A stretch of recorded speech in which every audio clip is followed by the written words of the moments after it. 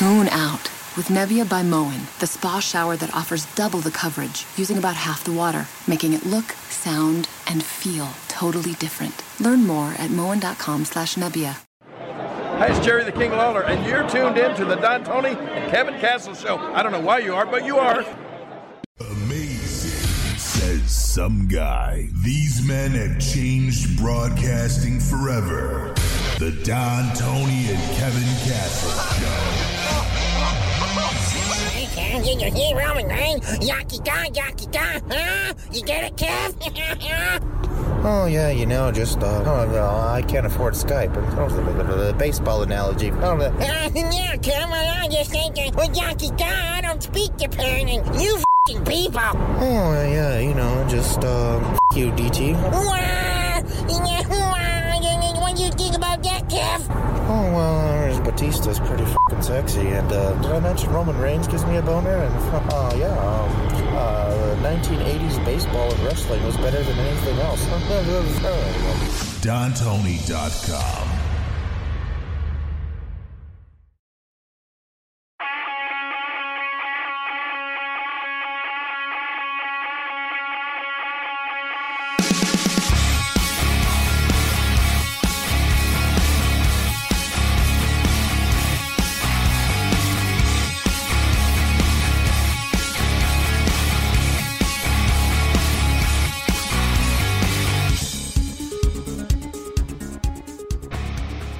It's the big show. It's amazing, man. There was so many people online that were convinced that Tyson Fury was going to come out and challenge Drew McIntyre tonight. Maybe a little bit of premature ejaculation, but we'll talk about that in a little bit. It is Monday night, April 6th, 2020.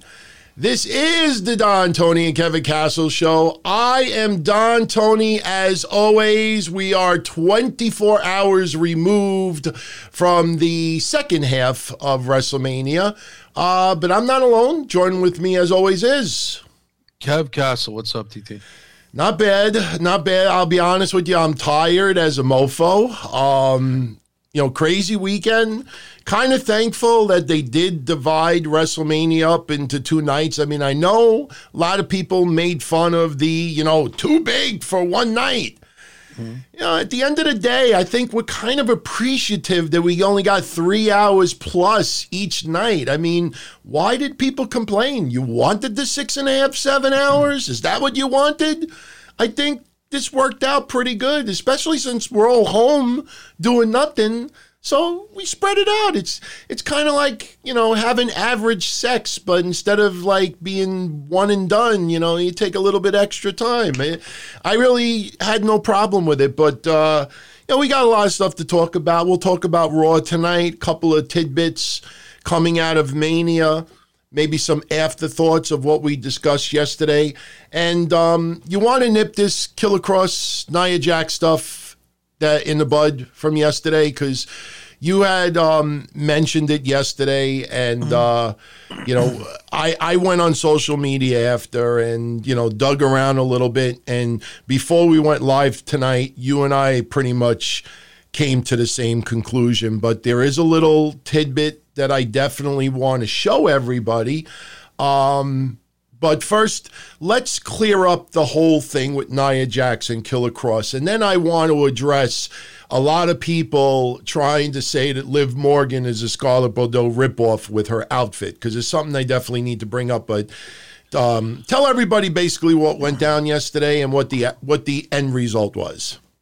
Well, I'll just say this. I won't get into the whole thing of what Cross wrote to me, but because I had wrote something to Nia Jax, I wasn't trying to get a reaction. I mean, I was kind of surprised I didn't get my ass handed to me by the Nia Nation, but actually nothing really came of it. I mean, she had told Cross to sit down and shut the F up or whatever, and then some guy chimed in and said a developmental talent shouldn't be talking down to major roster stars. I was just like, what the fuck is this? A bunch of Nia fans jumped on Cross asking who he was, like, who are you? And Cross said nothing. He was basically, someone had mentioned that Liv Morgan's outfit was similar to Scarlett's, which Scarlett is his real life girlfriend, as you know. She will be involved in it's no secret of his soon-to-be debut. We've seen tidbits of it, of the Gargano Ciampa thing. Cross is going to be involved in that. We've seen the snippets. It's not a secret. And Scarlett's his girlfriend, not a secret. He took up basically a couple of fans were saying the similarities, and we're hitting up Cross. Cross is very known to interact with his fans. He will write you back. You will say something to him. He will say thank you. He's that type of guy. I don't think he'll change even when he becomes a big star. Okay. And he defended. He wasn't even defending. I don't even know. And I don't even think Nia Jax really went after him that hard, because really what happened was, a fan asked him, said, basically, why is she trying to look like Scarlett? That was the person's tweet. Why is she trying to look like Scarlett? And Killer Cross's simple answer was, great question. Nia Jax responded, and she said, you better take a fucking well, she censored it, but a fucking seat real quick, dude. Now, I just want to interject a little bit here, because, you and I didn't talk until literally seconds before we started tonight. No. And when I saw basically what went down online, I looked at Liv Morgan's outfit, and I looked at Scarlett Bordeaux's outfit. And, this is just my take on it, and I'm not taking anybody's sides. I'm just giving my overall thoughts on it. All right. You cannot, just because fans are interactive, you can't acknowledge things that just aren't true. Because if anybody does a simple Google image search, I'll give you one woman right off the bat that wore the same fucking outfit for a very long time. And that was Oksana. There are other women on the indie circuit that, and this is just my opinion, there are other women on the indie circuit that wear almost the identical thing. Now, for those that have the privilege of seeing this show via video, what I just posted right now is actually a photo of Liv Morgan's outfit from Mania. And on the left of it is a screenshot of a WWE fan who actually draws outfits for a living. And he submitted this artwork to Liv Morgan a couple of months ago as an outfit idea, and she loved it, gave it to WWE, they approved it, and they made the outfit exactly the way this fan drew up. So it wasn't a ripoff of Scarlett Bordeaux. This was actually a fan's artwork. And here's the thing that I say for all of these fans that want to create Twitter controversy, and this was totally unfair to Killer Cross, by the way. It was unfair. And he's sometimes, I think he's guilty of being too friendly with fans. But here's the thing, and this is something I have to stress. Scarlett Bordeaux has not debuted on NXT yet. We don't even know what kind of outfits she is going to wear in NXT. Chances are it's going to be similar, but the thing is, the one time that we saw her when they did this segment outside on an episode of NXT, she was wearing a totally different outfit. Sure, she wasn't dressed to wrestle, but the thing is that, she didn't invent that black leather look. There are other women that wear it, and just because ignorant wrestling fans just only focus on WWE and nothing else, this is why people just can't feed into that. And, I'm glad that there was more miscommunication than anything else between Nia Jax and Killer Cross. But, this is the result of ignorant wrestling fans who keep their focus just on one promotion, and they see someone wearing it. My God, Mandy Rose came close to wearing almost the same stuff early on with the black leather. Anybody goes back to Paige. Paige used to wear black leather, almost like a one piece with the fishnet hose. But it's not anything new. But you got fans online that start these Twitter wars, and then they come to, it's like they start the fire, and they're like, hey, man, I'm here. Let me grab a hose to put it out. And meanwhile, they're the ones that started the fucking fire. He didn't start the fire. No. Billy Joel did. No, but Killer Cross didn't start it either. I mean, he's just interactive. But I'm just saying, these ignorant, naive fans online that, don't know anything else, you got to resist the urge and just stay away from these people. So that's why I always rip social media. Not everything is bad, but usually bad things come out of dumb shit. It's dumb shit. It was. You're right. He might be guilty of that. And I chatted with Cross in private, and he said it was an overreaction of a lighthearted comment regarding regarding a lighthearted situation. I'm quoting him. And he said, completely ignored it. He didn't play into it or fire back at Nia Jax. And as far as he's concerned, it's a dead issue. Thank you, Scott. Speaking of Nia Jax, she, the night after WrestleMania, they were hyping up all night tonight. It's so unpredictable. My God, Apollo Crews, those draft picks were running out. So they put Apollo Crews on Raw, and Nia Jax makes her return. She squashes Deonna Purrazzo. And before we comment on Nia Jax tonight, look, I'm not saying this bragging, but if anybody listened to our recap of WrestleMania yesterday, number one, we told everyone that they were going to just show still shots of most of the matches. They were going to show a teaser of Undertaker, AJ Styles. They're going to make you subscribe to the network or buy the pay-per-view if you want to watch the whole fucking thing right now. I told everybody we were going to get that 6-person intergender tag team match. But I'll tell you, the thing that surprised the shit out of me tonight, and I'm not saying it's a good thing or a bad thing, we had like 10 matches tonight on Raw. With fucking crowds, we don't even get 5 sometimes. We got 10 matches, I think at least 10 on Raw tonight. Was it 10? I think it was 10. I have my counter right in front of me, and it was, I'll tell you right now, it was 10. 10, Ty Dillinger, 10 matches on Raw tonight. 10 matches. But what'd you think of Nia Jax making a return and squashing Deonna Purrazzo? I thought it was, I like Deonna Purrazzo. I'm sorry that she's enhancement talent pretty much, because every time I see her, she's losing, but that doesn't mean anything. They can always, do something with her later. She's been here for a while now, so I was more interested in her. I'm a big Deonna Purrazzo person, but Nia Jax, she looks the same. I thought she would have lost weight or changed the gimmick, or she looks the same to me. She lost some weight. Did she? She got narrower. See, the funny thing is that right now I'm down to 248. And, right. I say to my fiance, I'm like, look, be straight out with me and honest with me. And unfortunately, we're too much alike, and she's very brutally honest with me, just like I'm brutally honest back.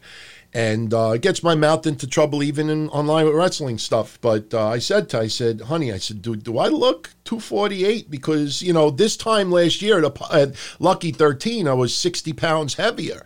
And she's like, you were 60 pounds heavier on that? Yeah, I was 305. You didn't even look that. Yeah, well, it's because I was wider. Last year I was almost a 42 waist. Now I'm in 36 jeans. But the thing is that, and I'm not saying this brave, I'm just saying, like, I asked her the other day, I'm like, do I look 248? Because I still feel 300.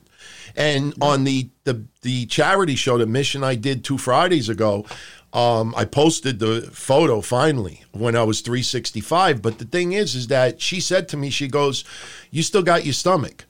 She's like, and I look in the mirror, and I think if I lost my stomach, I would be probably 200 pounds. What happened was that I got narrower, so I still got the pasta belly, but that's the same thing with Nia Jax. Nia Jax, her legs got a little bit thinner, her width got a little bit less. It's not, and her face, if you actually look at her face from 2-3 years ago, she actually lost a little bit in the face too.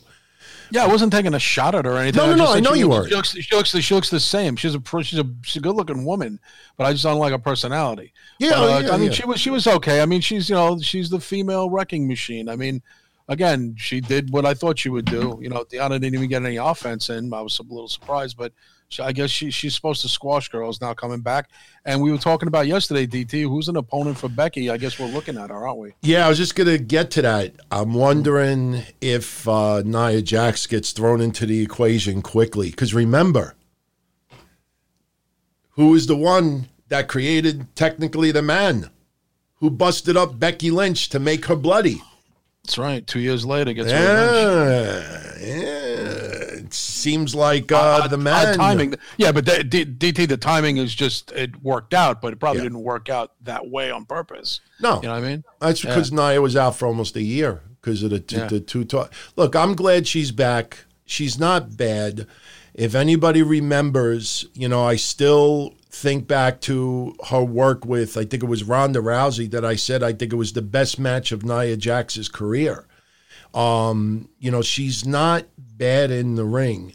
I agree with you. She's got a little bit of an attitude problem on social media. She'll jump the gun, definitely jump the gun sometimes, but I'm glad that she's back, because the one thing, even when I made my rants Friday about WrestleMania, and I got into why I really felt Charlotte needed to win the NXT championship just to have a different caliber of crop of opponents for her.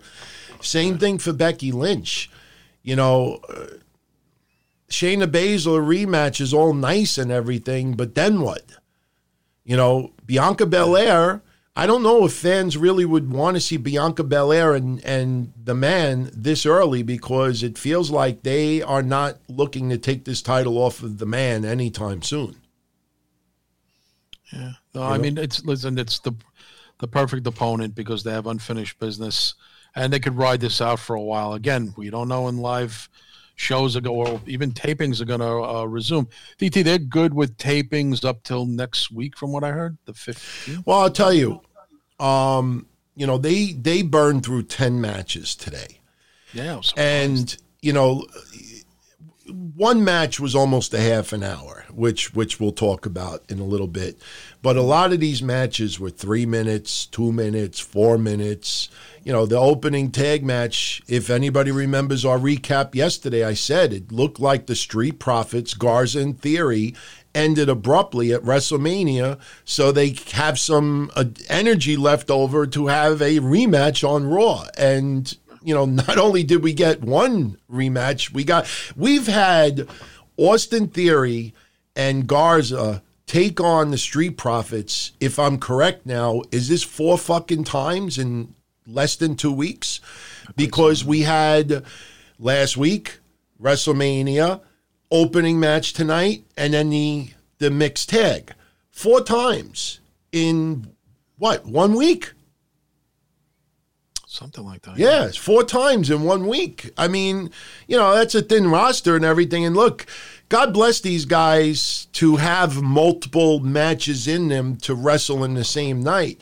But, you do a 4-minute match, it's kind of like when you have usually like a Royal Rumble. Like somebody will wrestle very early in the night, and then that person is going to wrestle again later on in the night or be in a Royal Rumble or something like that. So this is similar, where you'll have some people wrestle and then maybe take an hour or 2 break, and then they go back and they wrestle a little bit more. So, the thing is we don't know how many days that they taped multiple hours of just matches. The one thing that I noticed tonight that I can't believe I didn't notice last week, unless maybe it didn't happen last week. I don't know if you saw what I wrote, but people were laughing their ass off because nobody picked up on this.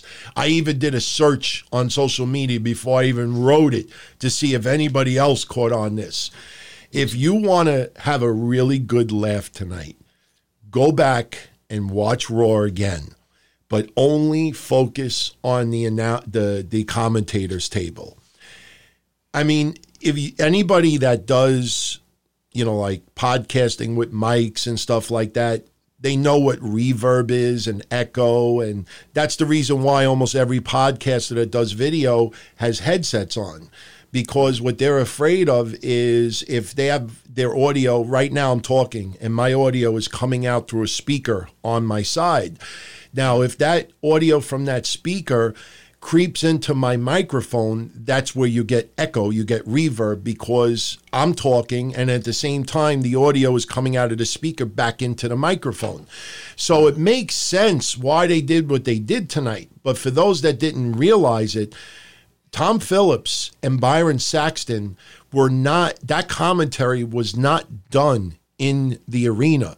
And it was hilarious because if you look at Phillips and Saxton, especially during the opening match with the Street Profits, they're loud, they're energetic, and you look at the commentator's booth and they look like cardboard cutouts. They would just be like this the whole night. They would just be looking down the whole night. You would hear like Tom Phillips go, oh, and then, but meanwhile, he's like, you see at one point, he's almost picking his nose. He's looking at papers. They weren't even doing commentary. They were just sitting at the table. Whenever they were appearing during Raw, they were just sitting at the table. They were not doing live commentary. Now, I saw that. I noticed that actually during a couple of the matches. It was hilarious because you listen to Phillips and Saxton being all energetic and all this stuff, and then you're looking at the commentators table at the same time, and there were like minutes upon minutes where they did not move. Their lips didn't move. Their heads didn't move. Nothing. And it was visible. You hear them talking, and you're looking at their faces, and their lips aren't moving. It was funny. Another thing, but let me also say, it makes sense because if anybody goes back, because I watched Mania again. I watched last night again because I wanted to see the Cena Wyatt match. If you go back and you look at when Sasha Banks was eliminated, listen very closely in the background. You actually hear something with commentating, actually recapping that Sasha Banks got, I think it was Sasha that got eliminated. And what it was they had some commentating live there, and it was so loud that it was echoing throughout the building, and it didn't match what you were hearing.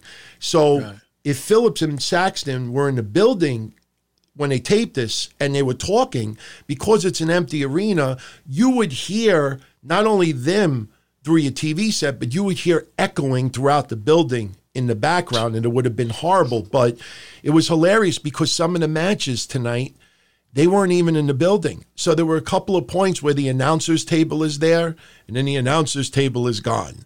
Saxton and Phillips is there, and Saxton and Phillips is gone. It was pretty funny. I mean, under the circumstances, I get it. But if you really want a good laugh, you go back and watch that tonight on Raw, and it's pretty hilarious, especially when you're looking at their faces. High-definition TV, you don't see their lips moving, but you hear the commentary. It's pretty funny. What I mean, did you notice like the table missing at times and then coming back? And I saw because a couple of people were posting about it. I mean, I thought, then I noticed it. Then I saw the thing where they weren't talking, and you hear the talking, the enthusiasm, and they're just looking like they're taking notes at the desk. It was pretty. So again, it was kind of funny. I mean, obviously, the conditions that they're under, you give them a little bit of a break. Yeah. But I mean, I don't know how many matches they recorded, but they had to have recorded quite a few because there was no reason to burn through 10 matches tonight. The Seth Rollins match, I mean, selling what happened yesterday, there was not even a reason for him to have a match tonight. Carrillo, nothing against Carrillo. I'm a fan of his, but was he even necessary tonight? Dirty Sanchez and, Cedric Alexander, they team up, Oni Lorcan and Danny Burch, they got jobbed out. I mean, I don't know, it just felt like there was, I understand it's the night after WrestleMania, but man, you throw 10 matches out there and the most shocking thing is Big Show fighting in the main event. What'd you think of that? I'm getting to that. I mean, I didn't know anything about, who was going to be on or whatever. And even if the results were leaked out there, I didn't notice it. But I thought for a brief second that Big Show was going to win the title. So I was kind of surprised. Again, when I heard his music, I'm like, oh, God. And he turned again, by the way, because wasn't he a baby face? Last time he's a heel. He's a heel again, isn't he? I don't think he turned. I think he jumped the babyface champion. Doesn't that make him a heel? But that's just, he's fighting for the title. I mean, he's just, trying to push Drew McIntyre. I mean, they're not turning him heel in the cusp of this debut of this TV show where he's a lovable father and all that stuff. By the way, I'm looking forward to that show. When is that on, by the way? It's this week, I think. It's this week. You know, is it a Netflix show or is it a? Isn't it like not TBS because that's AEW. Does anybody know what station that's on? It's probably Netflix. I think it is Netflix. It's franchise is saying it started today. It's on Netflix. All right, I'm going to check it out. You know what it gives me flashbacks of? What was that wrestler show? Learning the Ropes? Burning the Ropes. Burning the Ropes. Lyle Alzado. God rest his soul. Yeah. I loved that show. You had the Road Warriors make appearances, and I always bring this up every couple of years. Dick Murdoch was on that show. Dick Murdoch was on there. Jesus Christ, man. I bring this up every couple of years. Even though I don't talk to him anymore, I always appreciate what he did for me. But what was Lyle Alzado's wrestling name on that show? Oh, I can't remember. What the hell was his name? Mass Maniac? The Mass Maniac. Yes. The Mass Maniac. Right. Yeah, Frank, Maniac. Hope you're doing well. Hope the family is good. Mass Maniac. Wow. By the way, One Fall Podcast, they needed Caillo tonight. Let me explain why it was not necessary. Caillo was feuding with Garza. Big time.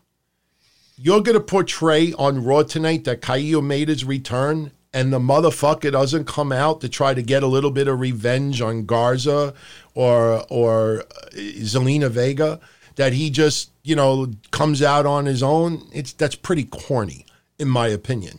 I like, to my attention span goes much further than a couple of weeks. I just personally felt that, the roster is thin. But you could have had, if they weren't going to interact, you could have had Caillo make his return next week when Garza is not actually on Raw. I just think they should not have just acted like, nothing ever happened. And just think of the feud and think of the intensity of Caillo and Garza, just going at it. Familia! Remember Familia! Familia, they're against each other, and Caillo just hangs out in the back and plays with his hair. I didn't like that, but so I want to see the Big Show thing. I think tonight it was just Big Show being like passionate and being intense, adrenaline. I think at the end of the day, Big Show, no heel turn, definitely not. No. So okay. But anyway, before we get into the rest of Raw tonight, because look, again, everybody, last night we did almost a 3-hour recap. Yeah. Spent a lot of time on all the matches. There is absolutely no reason for us to get into those matches again. We're going to add a little bit of what we talked about yesterday. So tonight's going to be pretty much, just a Raw recap. But before we go any further, the predictions contest from Patreon. I went through all the entries today. And I got to give congratulations to Brian Thompson. He won the predictions contest. He scored 14 points, just as Mark Ness and Sean DePasquale, and a few others. But Brian came closest to the tiebreaker, and the tiebreaker match was predict the match time between Strowman and Goldberg. The actual match time was 2:10. And Brian predicted 3:11. So he was the closest. So he won the tiebreaker. He gets the grand prize on the prize wall. Mark Ness and Sean DePasquale, they get the runner-up prizes. I think it was like $25 or a shirt or something like that. Yeah, so it's nice. Pretty cool. And also want to give a shout out to our latest associate producer. And this is up your alley, Kev. Okay. They have a podcast on YouTube called Ghost Crusaders, and it's a fairly new podcast. They're just starting to get a little bit of buzz, but they do a lot of paranormal. They just did something on a haunted house. So everybody out there, if you're into like sci-fi and stuff like that, you gotta go to YouTube, look up Ghost Crusaders. In a few moments, when I put the ticker on the bottom, I'll post a link where you could actually go check it out. And I just want to welcome them to our Patreon family. So yeah, I just added them on. I just followed them on Twitter. Yeah, cool. Welcome aboard, guys. Yeah. Ghost Crusaders. I'll check out the show. Yeah. Now, speaking of sci-fi, yesterday I said that Cena and Wyatt was my favorite match of WrestleMania, with AJ Styles and Undertaker a close second. I've had 24 hours to rethink this, and I've thought about it long and hard, and my mind has not changed. When I watched it back, and some of the little Easter eggs that didn't even hit me in the beginning, then, you start analyzing it further as far as, it was basically like, I said yesterday, like, This Is Your Life, Cena meets Nightmare on Elm Street meets whatever else we said.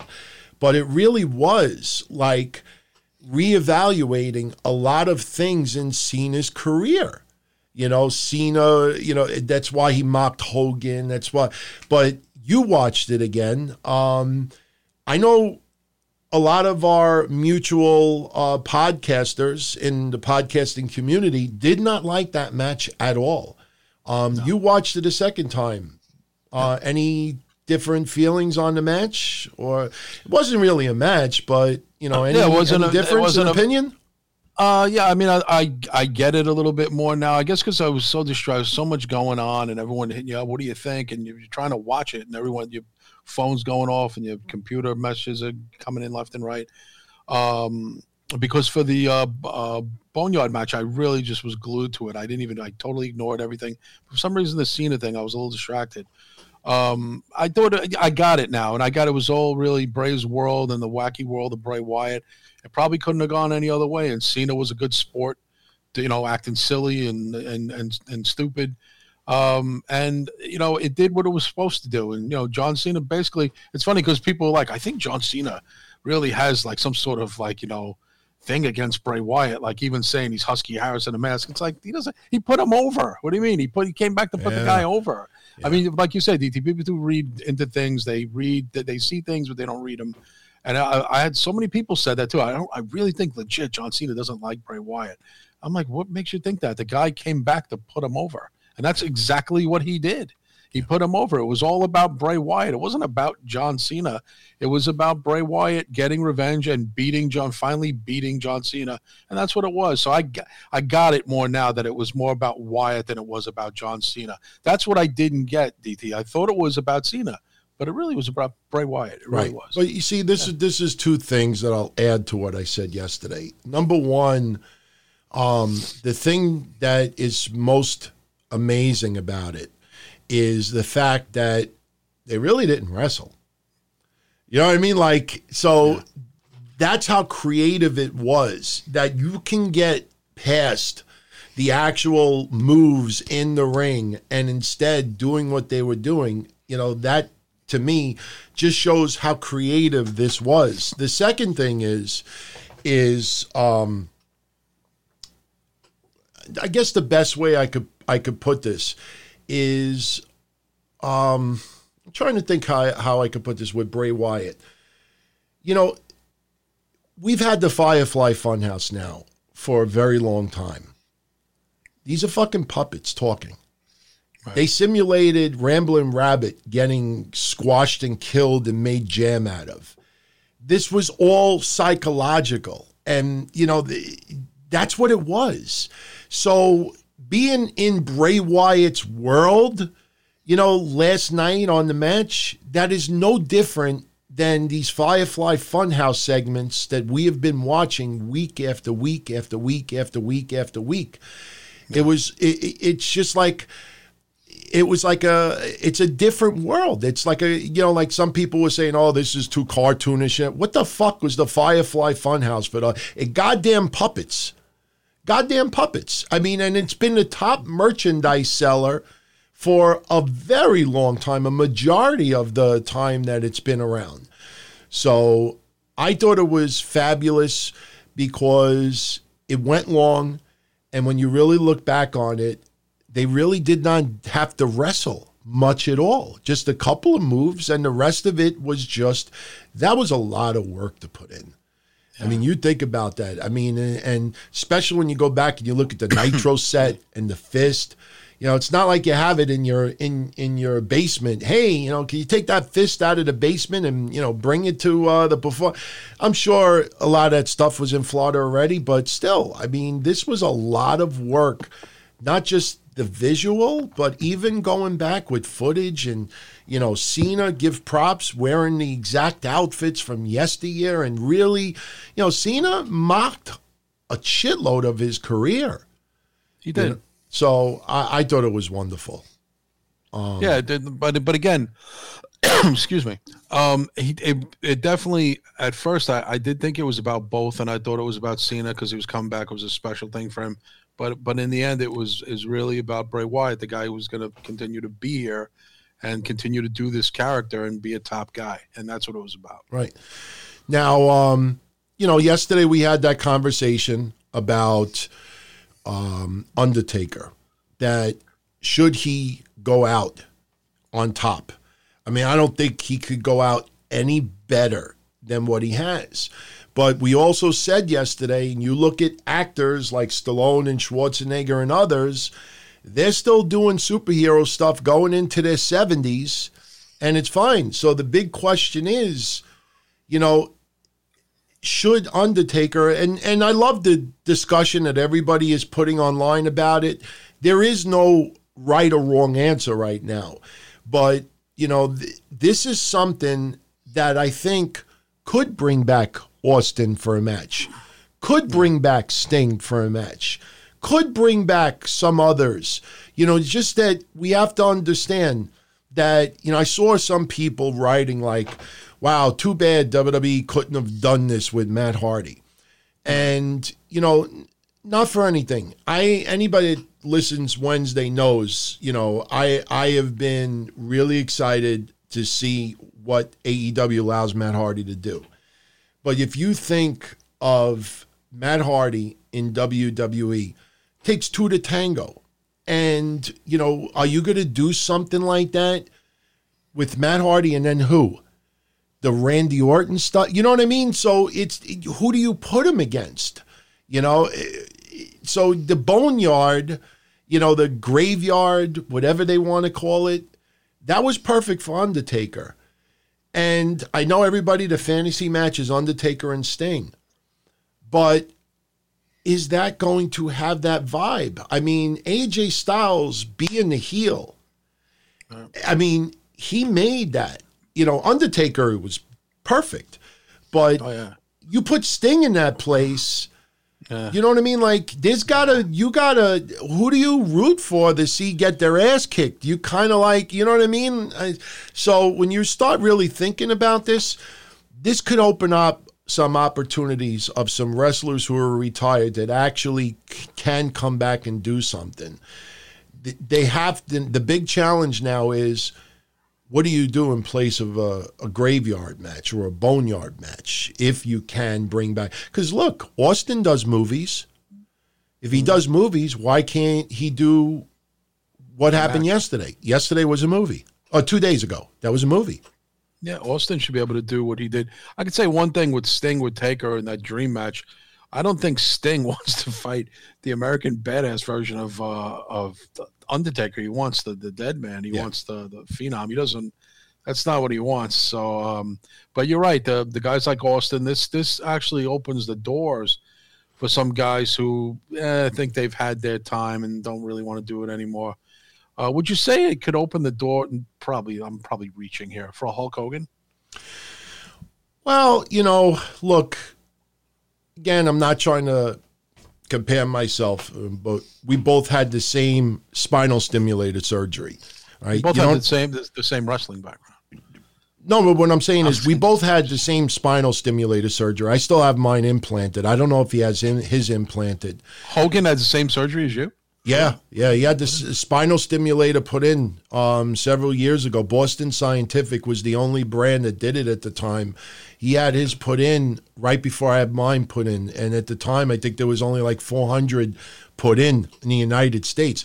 I'm not saying that as a rarity or anything. It's just that, we had the same surgery. And I still have mine. And, that's probably the number one reason why I don't do any wrestling stuff anymore, because I got a battery, implanted, right below my skin on my back. And, not today, but another day I'll actually show people the scar and everything. But I also have, leads attached to my spine. And when I have pain in my hip, I have a remote control. I'll show people maybe on Friday. I have a remote control. I hit a button. It starts sending electrical signals to my hip. It's like a TENS machine inside me. Hogan, if he still has that in him, he can't do any back bumps. And the thing with Hogan is he's not on Iron Sheik, gimmick battle royal level, but Hogan was never like a fast mover. Undertaker could fucking move. I mean, one thing, even though he's had bad matches the last couple of years, we have said this repeatedly. Undertaker on his feet, going, left to right, side, front, and back. He looks like $1 million. When he goes off his feet, that's where he runs into problems. Hogan, I don't know where that would. This is why WWE personnel get paid the millions of dollars or the hundreds of thousands of dollars that they get, and that's why we don't. They're paid to do this. I never in a million years ever thought I would see what I saw, with this graveyard. I mean, I think we all kind of envisioned a brawl in a graveyard, but I don't think anybody ever envisioned it to be so well produced.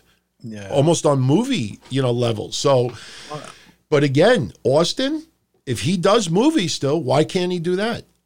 If Hogan, it's got to be the right environment with the right people. And I'm not sure if Undertaker and Sting battling in a graveyard would actually mesh well. This was strange with AJ Styles and Undertaker, because you look at those two. When we first heard, remember when we first heard the rumor?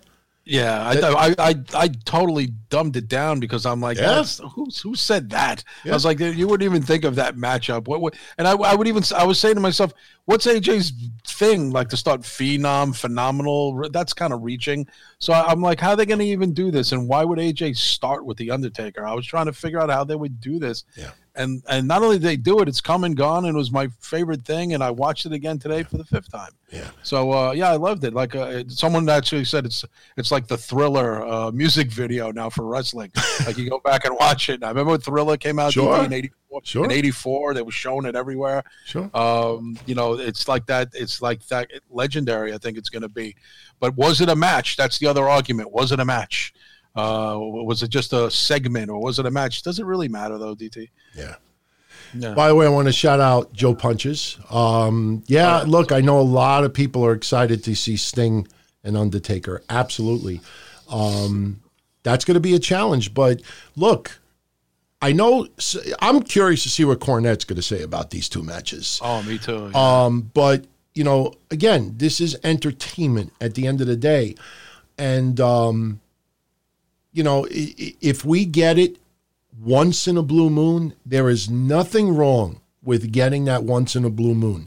It's basically a WWE Films presents, and instead of it airing on the network as a network special, we get it in the form of a match at WrestleMania. No issues with that whatsoever. I would love to see it. Hey, Mr. Krabs, I wouldn't mind having a boneyard match with myself and Joey 924. I think that would be fun. So, that would be, I wouldn't want to do the Firefly thing, though, because I wouldn't want to go retrospect with him. But I hope Joey's doing well.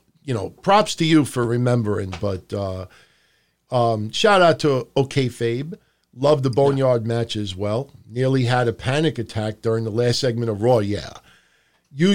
That's why, look, I have said before, I have no problem with Alvarez, no problem with Meltzer. I'm one of those rare people that likes Meltzer and Russo.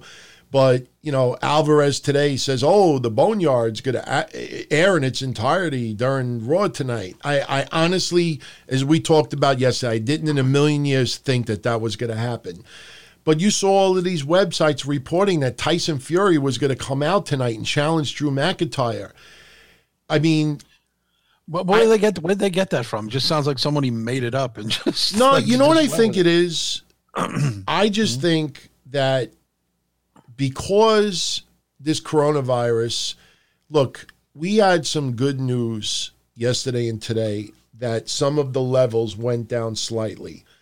trust me, we are so, far away from it being gone.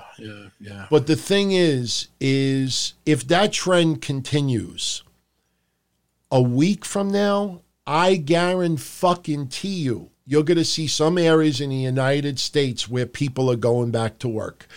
And then, look, we talk wrestling on here, but I'll just share this with everybody that may not follow this that closely. They're working on an antibody test right now, and it's already in testing.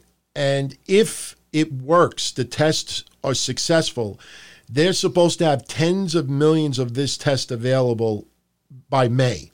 May is only a couple of weeks away, and it could even be sooner. This is basically what the deal is. Did you ever have chicken pox? Of course, I had it when I was 15. All right. I had chicken pox when I was in the Navy. You remember the story. Usually when you get something like chicken pox or something, you don't get it a second time. Your body becomes immune to it. And the thing is as I showed yesterday to everybody, my Lysol on the back, it actually says human coronavirus.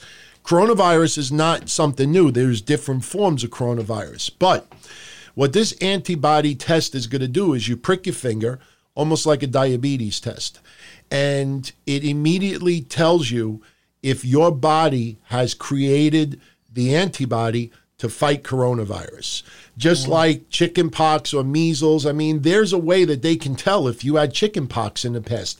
They check and you have the antibody in you that says that, it will. So the bottom line is this test comes out.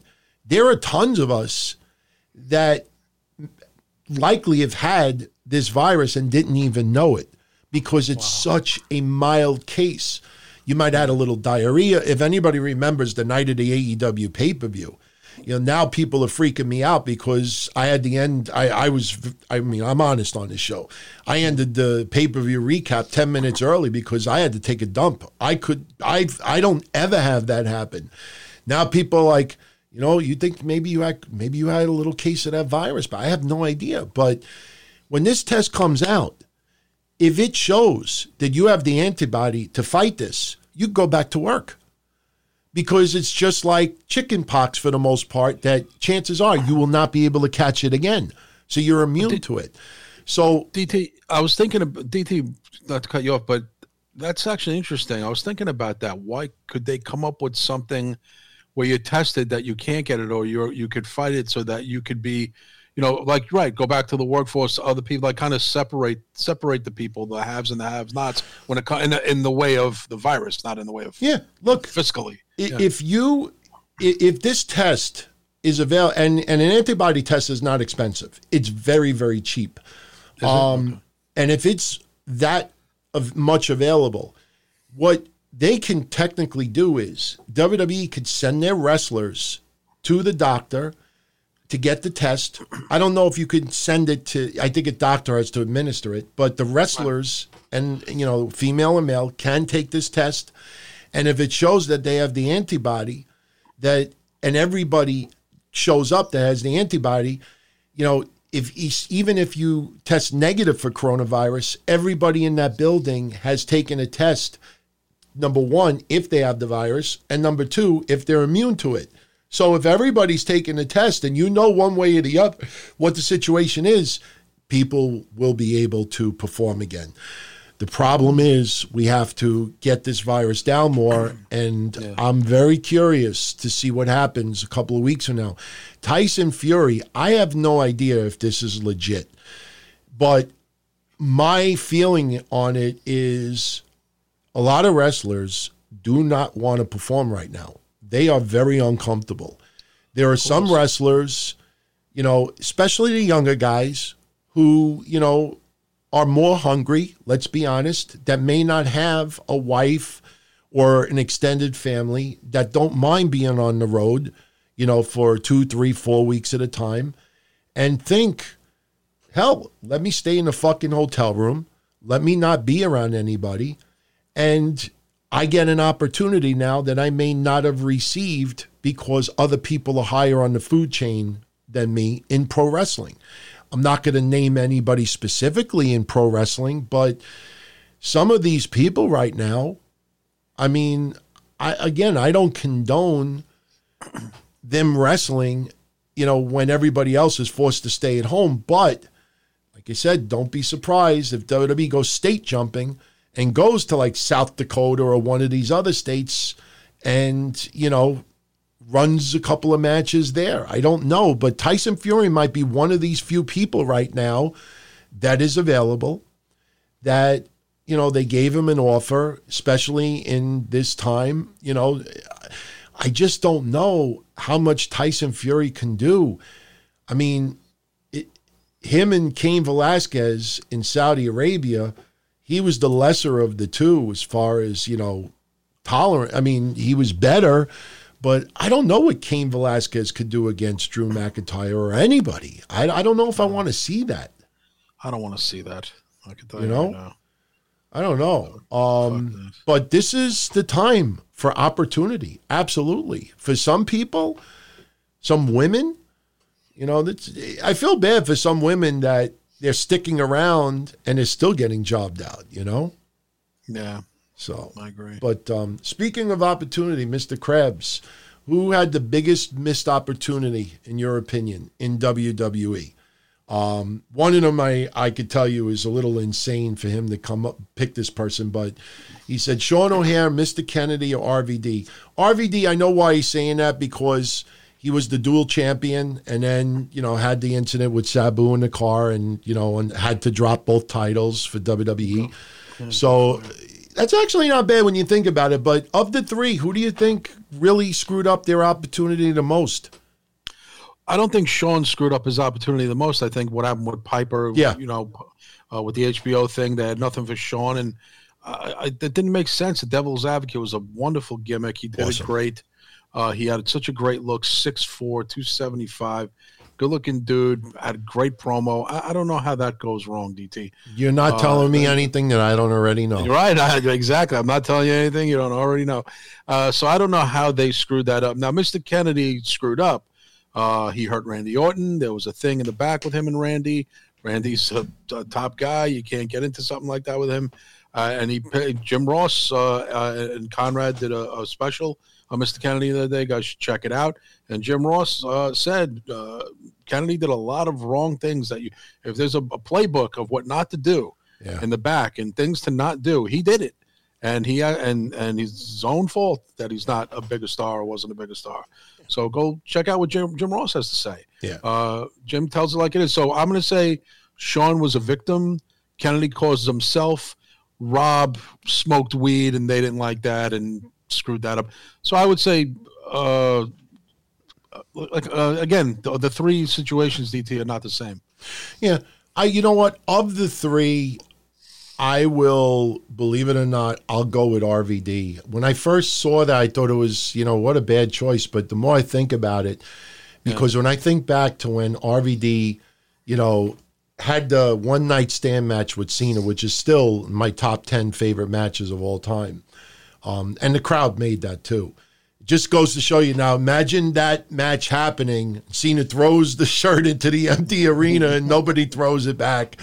But I'll never forget when he had the fucking title.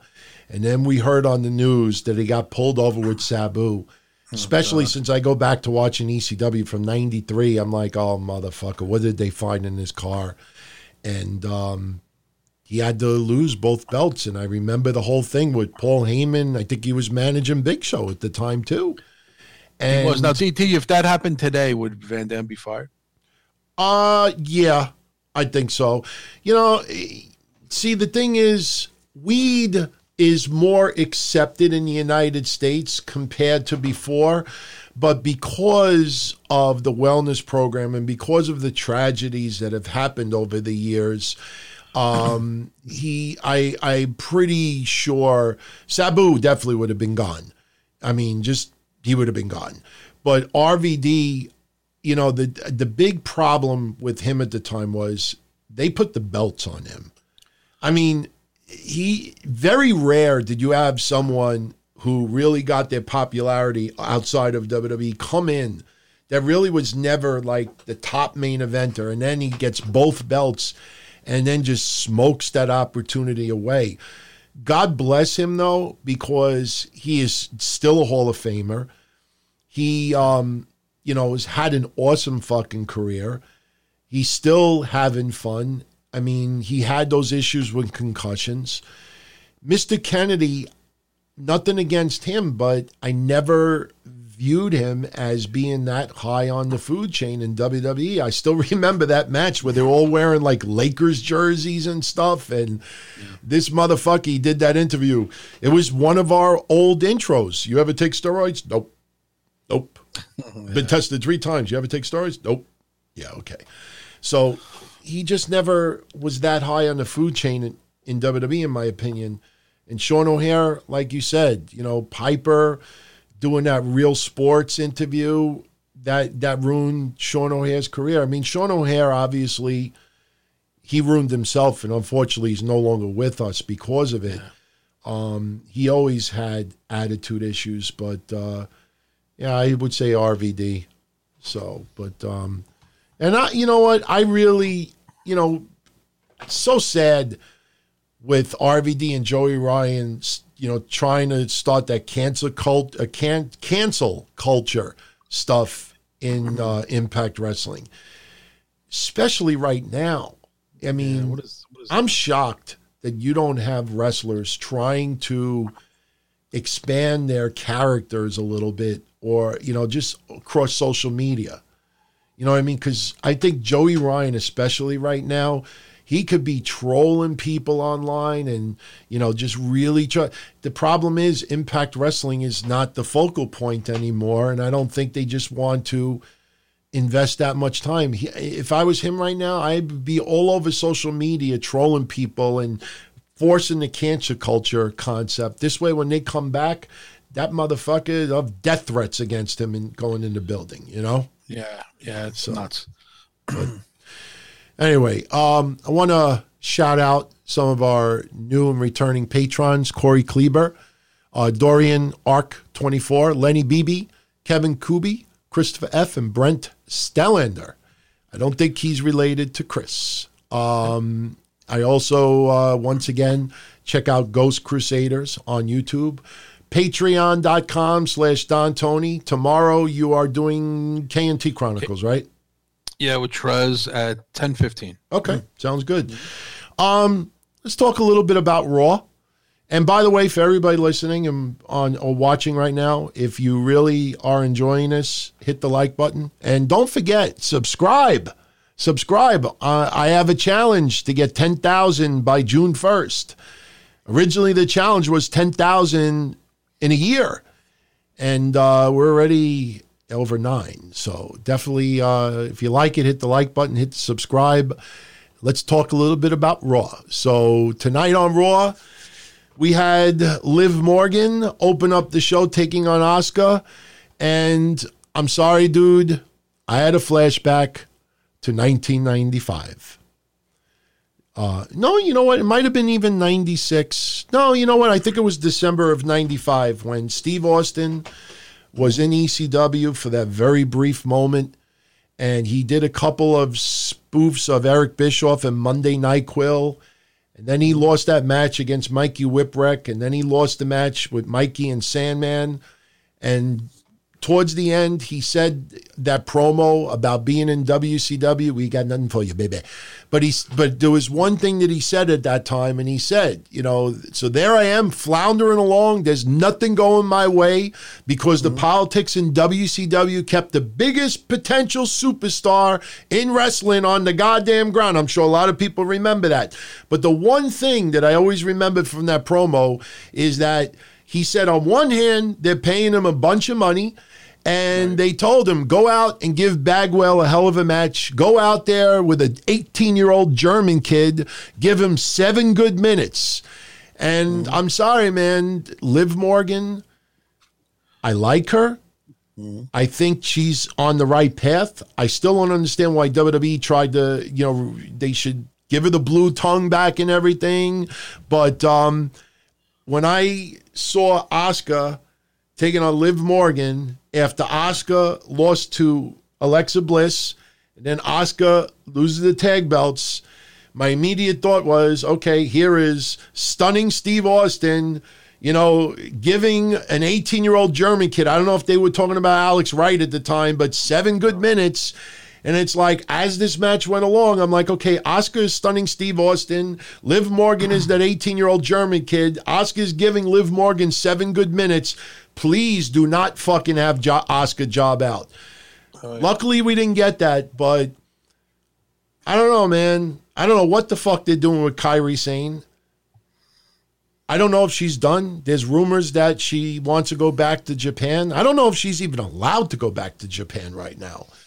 But yeah, I don't know. I don't know if she is. That's a good question. Yeah, but what'd you think of? I mean, it was a decent match, but I started to get that upset stomach that Liv Morgan just won yesterday at Mania. They're gonna have her fucking beat Asuka, and I'm like, it didn't sit well with me. It didn't happen, but I don't know. What'd you think of that match? I thought it was okay, and I'll tell you one thing: Asuka seems to be having fun.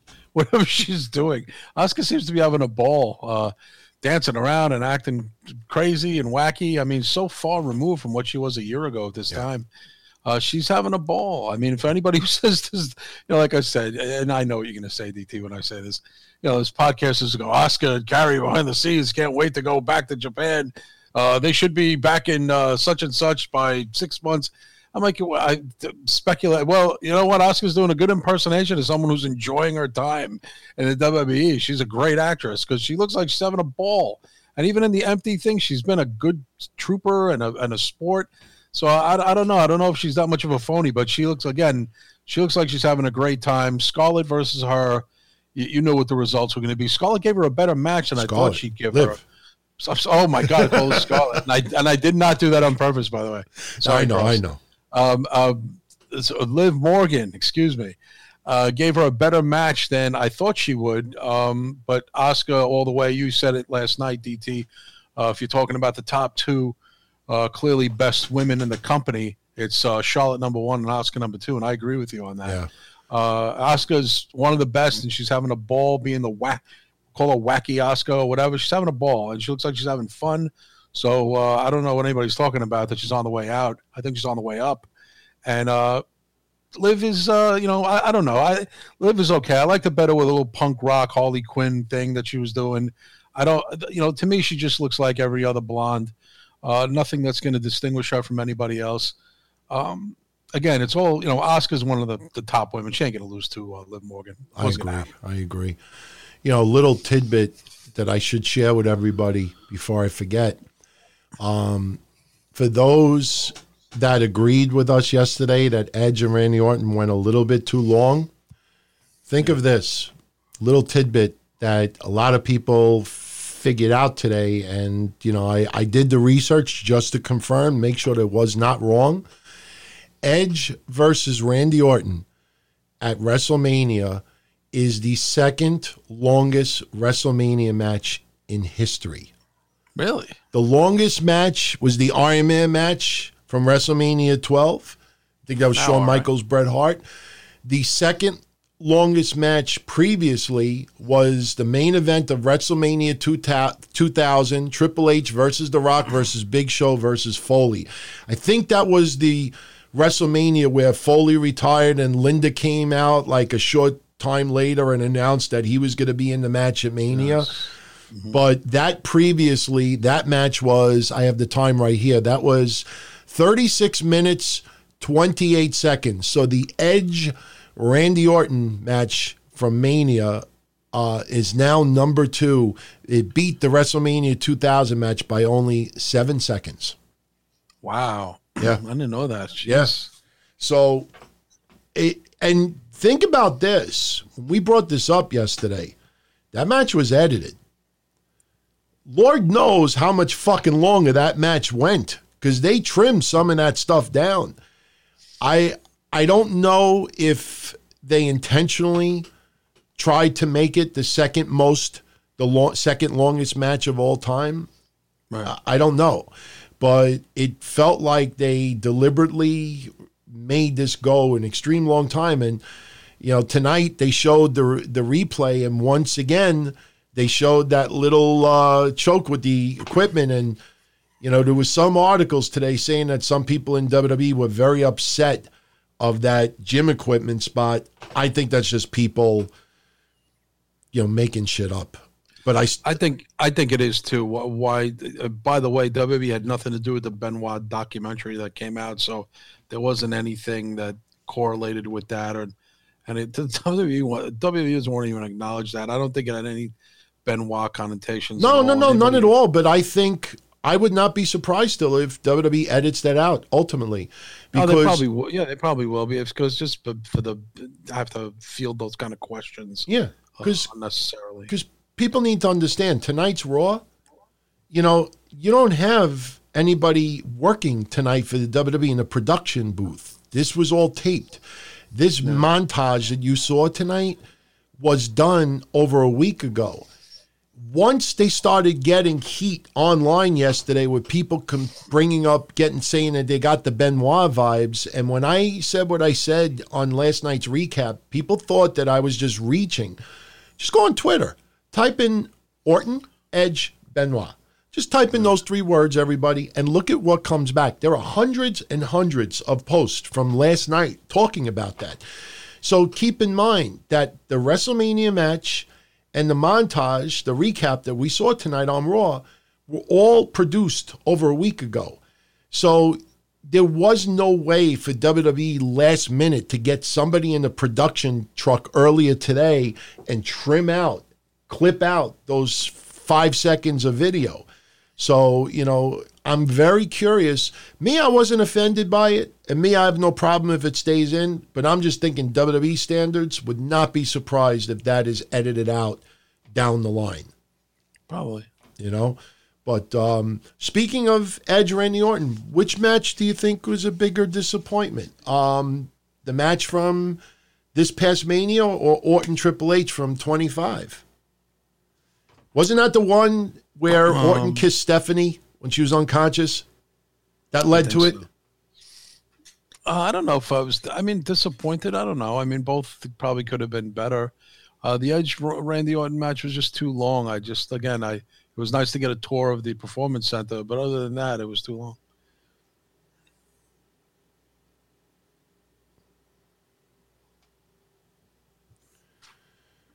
Kev? Yeah. Okay. I thought I lost you. You know, I think back then with with Orton and Triple H, I haven't seen that match in years, but one thing I remember from that match was I think Triple H did a headlock almost immediately at the beginning of the match, and I'm like, the guy just fucking kissed your wife while she was unconscious. And the first thing you do was like a headlock. It was some wrestling move. I pretty sure we were doing a hotline at that time, we were doing the podcast because that was 11 years ago. But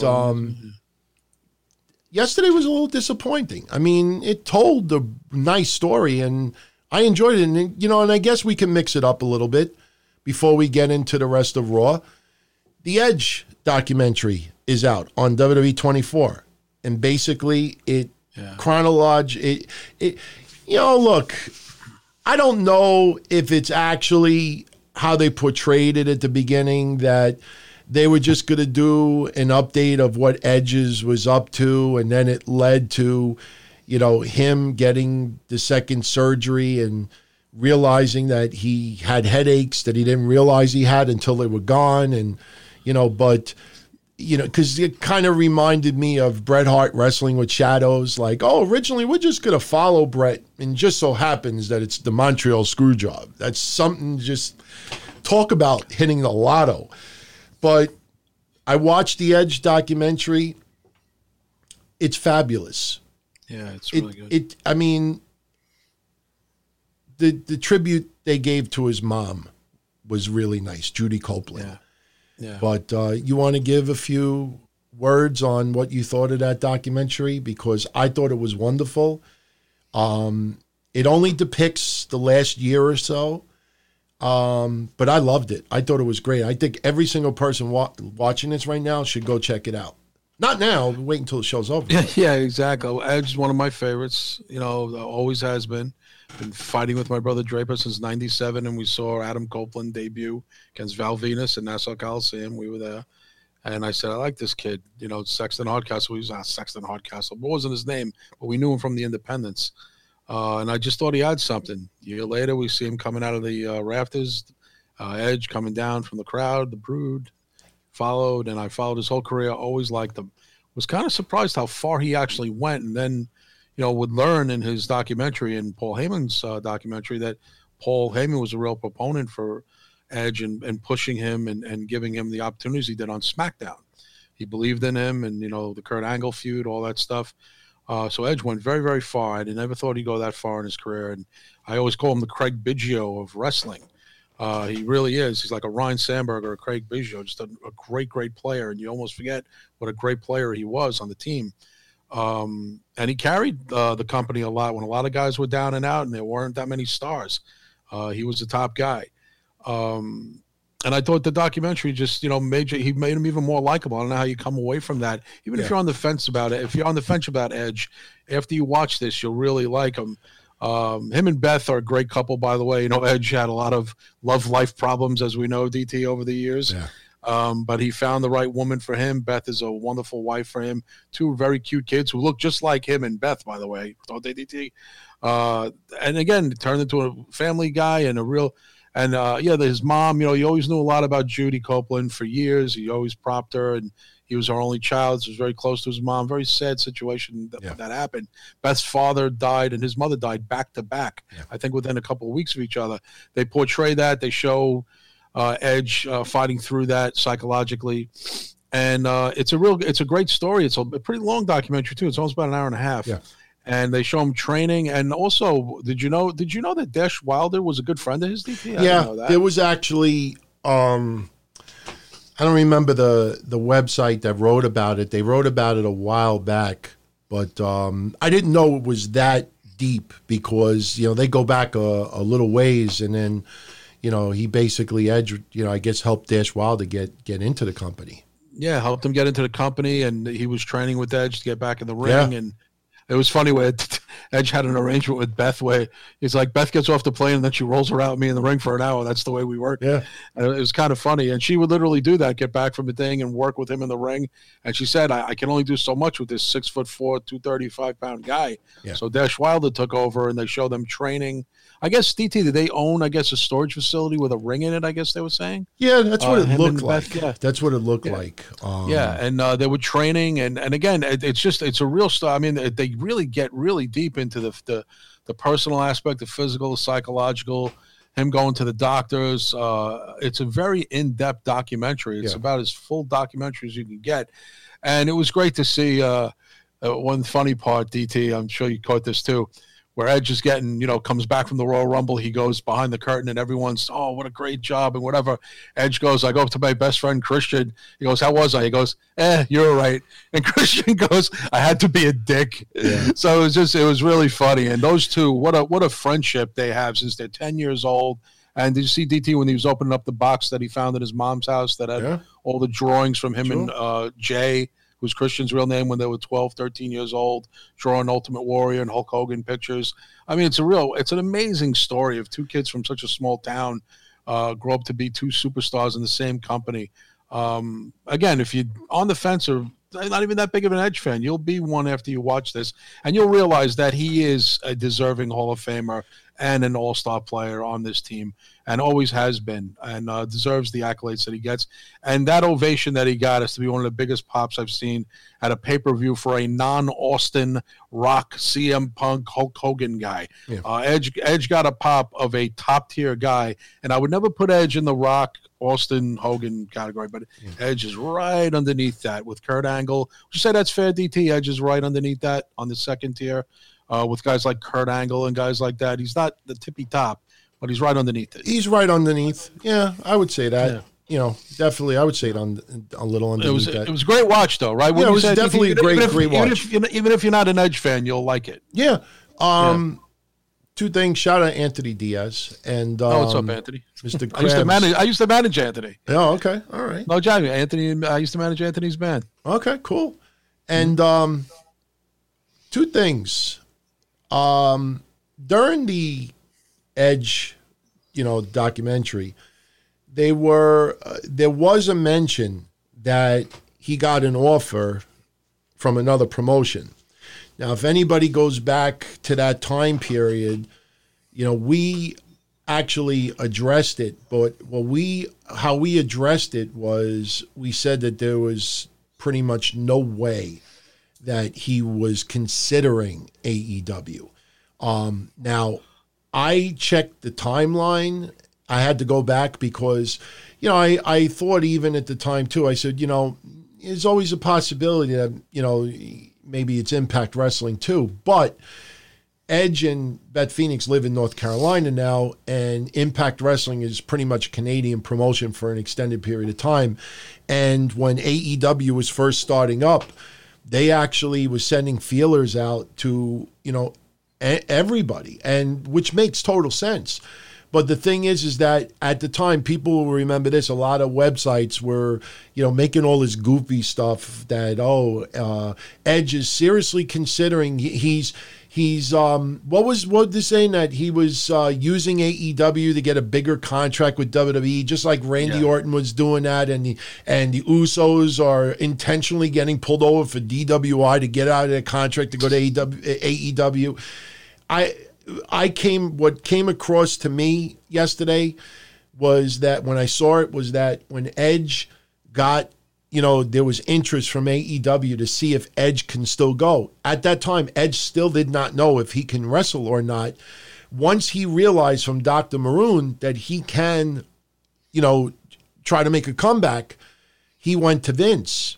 And basically it was Vince's decision. If Vince was not interested in bringing back Edge, then I could see Edge would have signed a deal with AEW.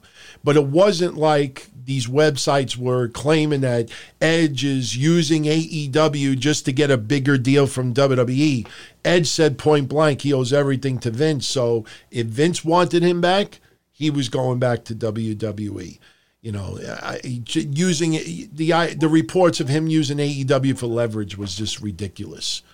It was ridiculous, but excellent documentary. Excellent. And very good. Yeah. And speaking of AEW, Mr. Krebs, last week's Wednesday Night Dynamite that I did, I got into the Jericho Vanguard stuff in detail. So if you want to go check that out, it's pretty fucking hilarious. I loved it. And by the way, this Wednesday on AEW, Jericho's going to be on commentary with Tony Schiavone.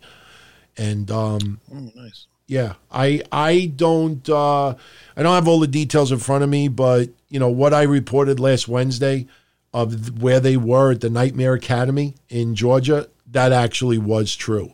So I know a lot of places, they don't use our stuff, even when we get, information beforehand, which is cool. That means, Donzilla Army gets it, and, we don't have to share it with anybody. But, I saw that commercial tonight again. What do you think of these commercials with Sheamus and Zack Ryder and Charlotte and Flair? The Sheamus one where he's burnt, and he's with Flair and they eat the Snickers bar. What do you think of these Snickers commercials? I didn't like the one with Zack Ryder where he turns into Charlotte. Yeah. Woo, yeah, woo, that one's the woo, one. Yeah, it's all right. I mean, I'm not, it's corny, but that's what it is now, Snickers. I think, we always look back at our first crush and everything like that. I think Zack Ryder is my first block. I think he's the first blue I thought you were check. I thought you were going to say something else and revealing. No. I think he's the first blue check mark that ever blocked me. I mean, I signed up on Twitter about 11 years ago. I think he was the first person to ever block me, and I'm still blocked by him to this day. Really? Yeah, some people have unblocked me through the years, but there's a few people that still have me on block, for various reasons, which I don't think we should get into right now via. But let's wrap up Raw a little bit so we can try to get out of here at a little reasonable time. We had Street Profits defending the tag titles once again against Austin Theory and Angel Garza. Match went 10 minutes, led to a DQ. This leads to Bianca Belair coming out once again. She now announces that she is on the Raw roster. So Bianca Belair is not NXT anymore. Nope. So she graduates. She's now with her husband. And originally we're supposed to get Bianca Belair versus Zelina Vega. That goes 4 minutes. That goes to a no contest. And then we get the 6-person intergender match that we talked about yesterday was going to happen. So overall, when you add up commercials and everything else, that actually took up about a quarter of tonight's Raw. Well, not a quarter. I would say a sixth or a seventh, which is actually quite a bit. It was about 30 minutes between the matches and the commercials. But, it was fun. But again, I just didn't want to see these guys 4 times in 1 week. 4 fucking matches in 1 week. Well, I'm glad to see Montez Ford doesn't have a broken back. Yeah, that's another thing. I mean, thank God, he was okay from that spot. That looked kind of scary, but I always think of Chris Hamrick when I see stuff like that. If anybody out there, Chris Hamrick used to do a spot where he would run the ropes and then the other opponent would like sweep his legs underneath from him and he would slide out through the middle rope and just land ass first on the concrete. I had a broken hip, so I know how much it hurts to have a bad hip. I hope to God Chris Hamrick is not suffering hip pain right now, because that anybody that never saw that, just do a YouTube search. Just Chris Hamrick, you'll see it. He's done it a ton of times in the past. So, Neff, if you're on Patreon or Twitter, PM me. I will send you that song that you're asking me for. I will do it either tonight or tomorrow morning, the latest. So, Anthony, I will definitely bring this up now. Not trying to be a dick. Yeah, I was just joking last week, but the streak continues for Aleister Black, Kev. What, fighting African Americans? Yes. Jason Cade, Lance Ruff twice, Bobby Lashley, and now Apollo Crews. 27 minutes.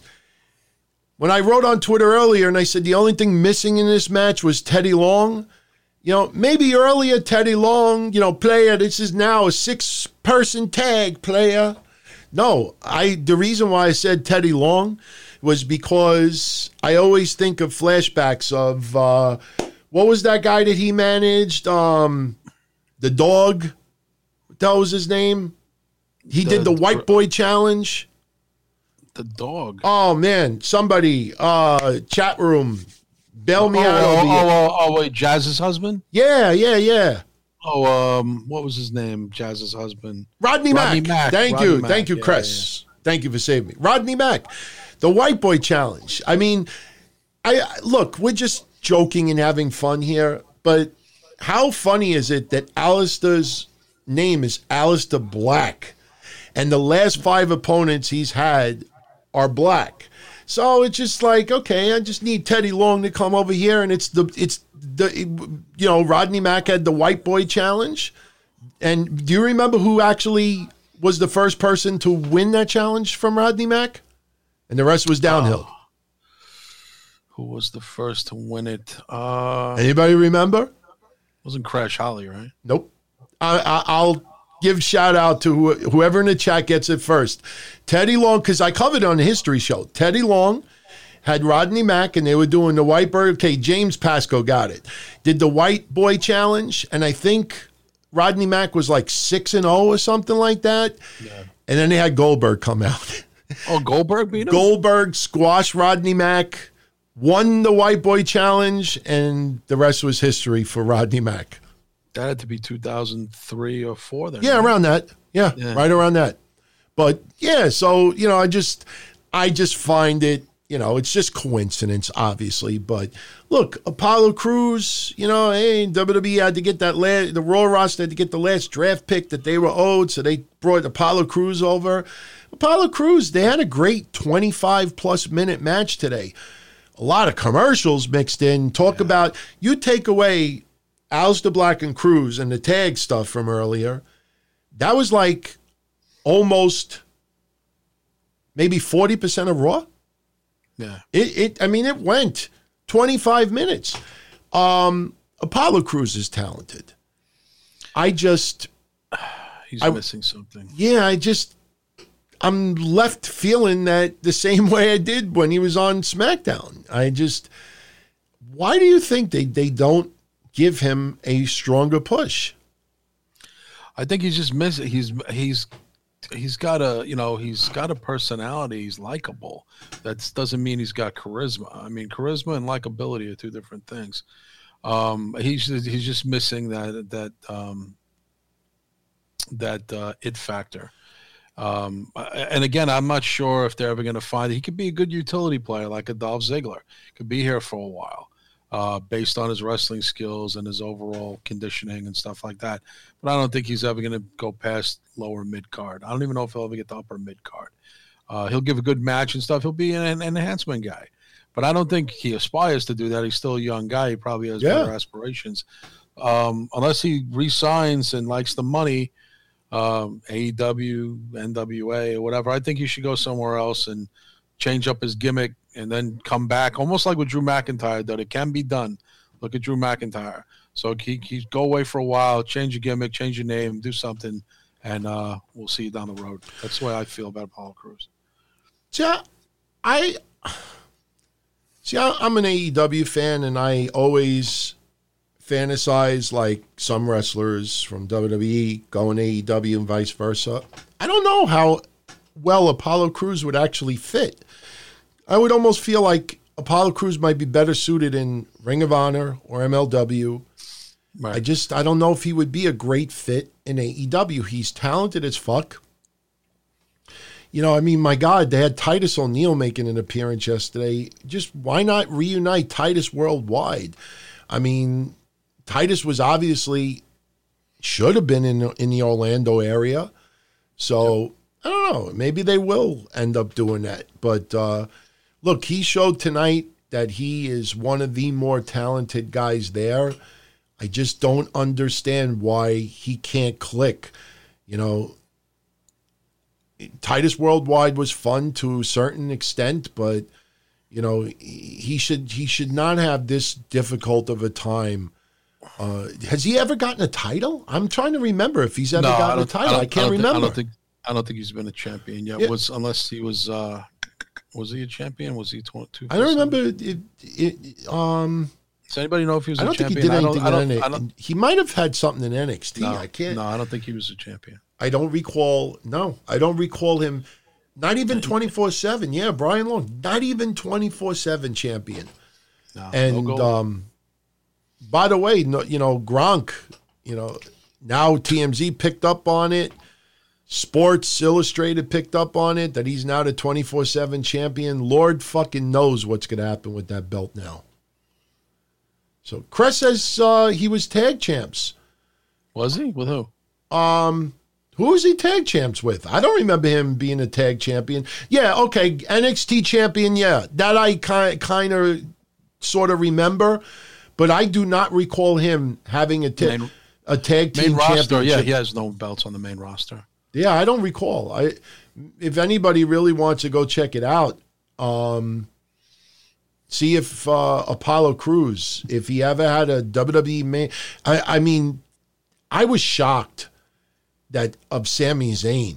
When Sami Zayn won the IC title, and then I started realizing, like, holy shit, is this the fucking first belt they're giving him? I mean, it just, especially, okay, James says that Crews never had the NXT title. Why does it feel like Crews had a belt? I don't know. You know what I think it is? You know what I think it is? He's so good that you would have thought that he would have had some type of a title during his WWE run to his point. If I was him in storyline, turn him heel. That he's never getting opportunities, turn him heel. Let him feud with somebody for a belt. I'm looking at his bio. He never held any. Yeah, never held the title. It's amazing. Never held any. He's held no championship. Wow, that's amazing. And I don't think it's a black thing. If anybody's going to try to go there, I just think the right opportunity just never came for him. And I think, again, what I said earlier, this might be if they're allowed to have more tapings, because we don't know how many matches they got in the bag. I mean, if you add up because they didn't have to worry about commercial breaks. They didn't have to worry about a live crowd. You add up the total in-ring time today, it was about an hour's worth of wrestling. So if they did 3 or 4 hours worth of wrestling 2, 3, 4 days in a row, they might be able to get, 2 months worth of footage. I don't know, but this might be the opportunity for Apollo Crews to try to capitalize on the fact that other people are staying at home right now. Look what happened to Braun Strowman. Tommy saying he was the Preston City wrestling champion, whatever the fuck that is. Yeah, that's equivalent to me and Don Tony winning a bowling championship in high school. Yeah. So that's he. Bottom line, he hasn't won anything. Yeah, that's kind of surprising. But Aleister Black gets the win today. Next, we had Cedric Alexander and Ricochet.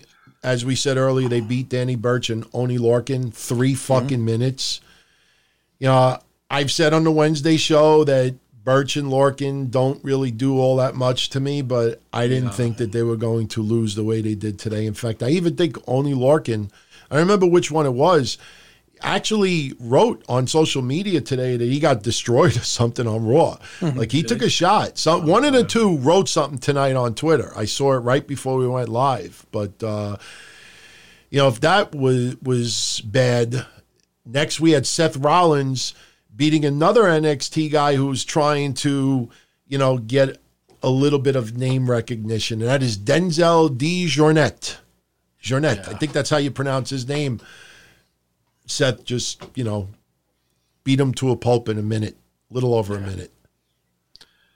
It was after that, I was starting to get like, okay, then I saw Nia Jax was coming up. I'm like, all right, I'm back into it now because I haven't seen her in a year. So, and then I didn't know she was fighting Deonna Purrazzo. Yeah. So, that was quick work too. We said yesterday that they were going to do exactly what we said they were going to do. Still shots, recaps.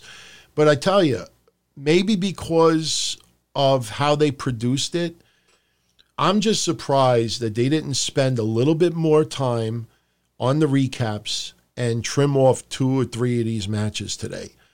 Because they, again, look, the announcer stuff in the background was funny that we were talking about earlier. But, you understand it because what's going on right now.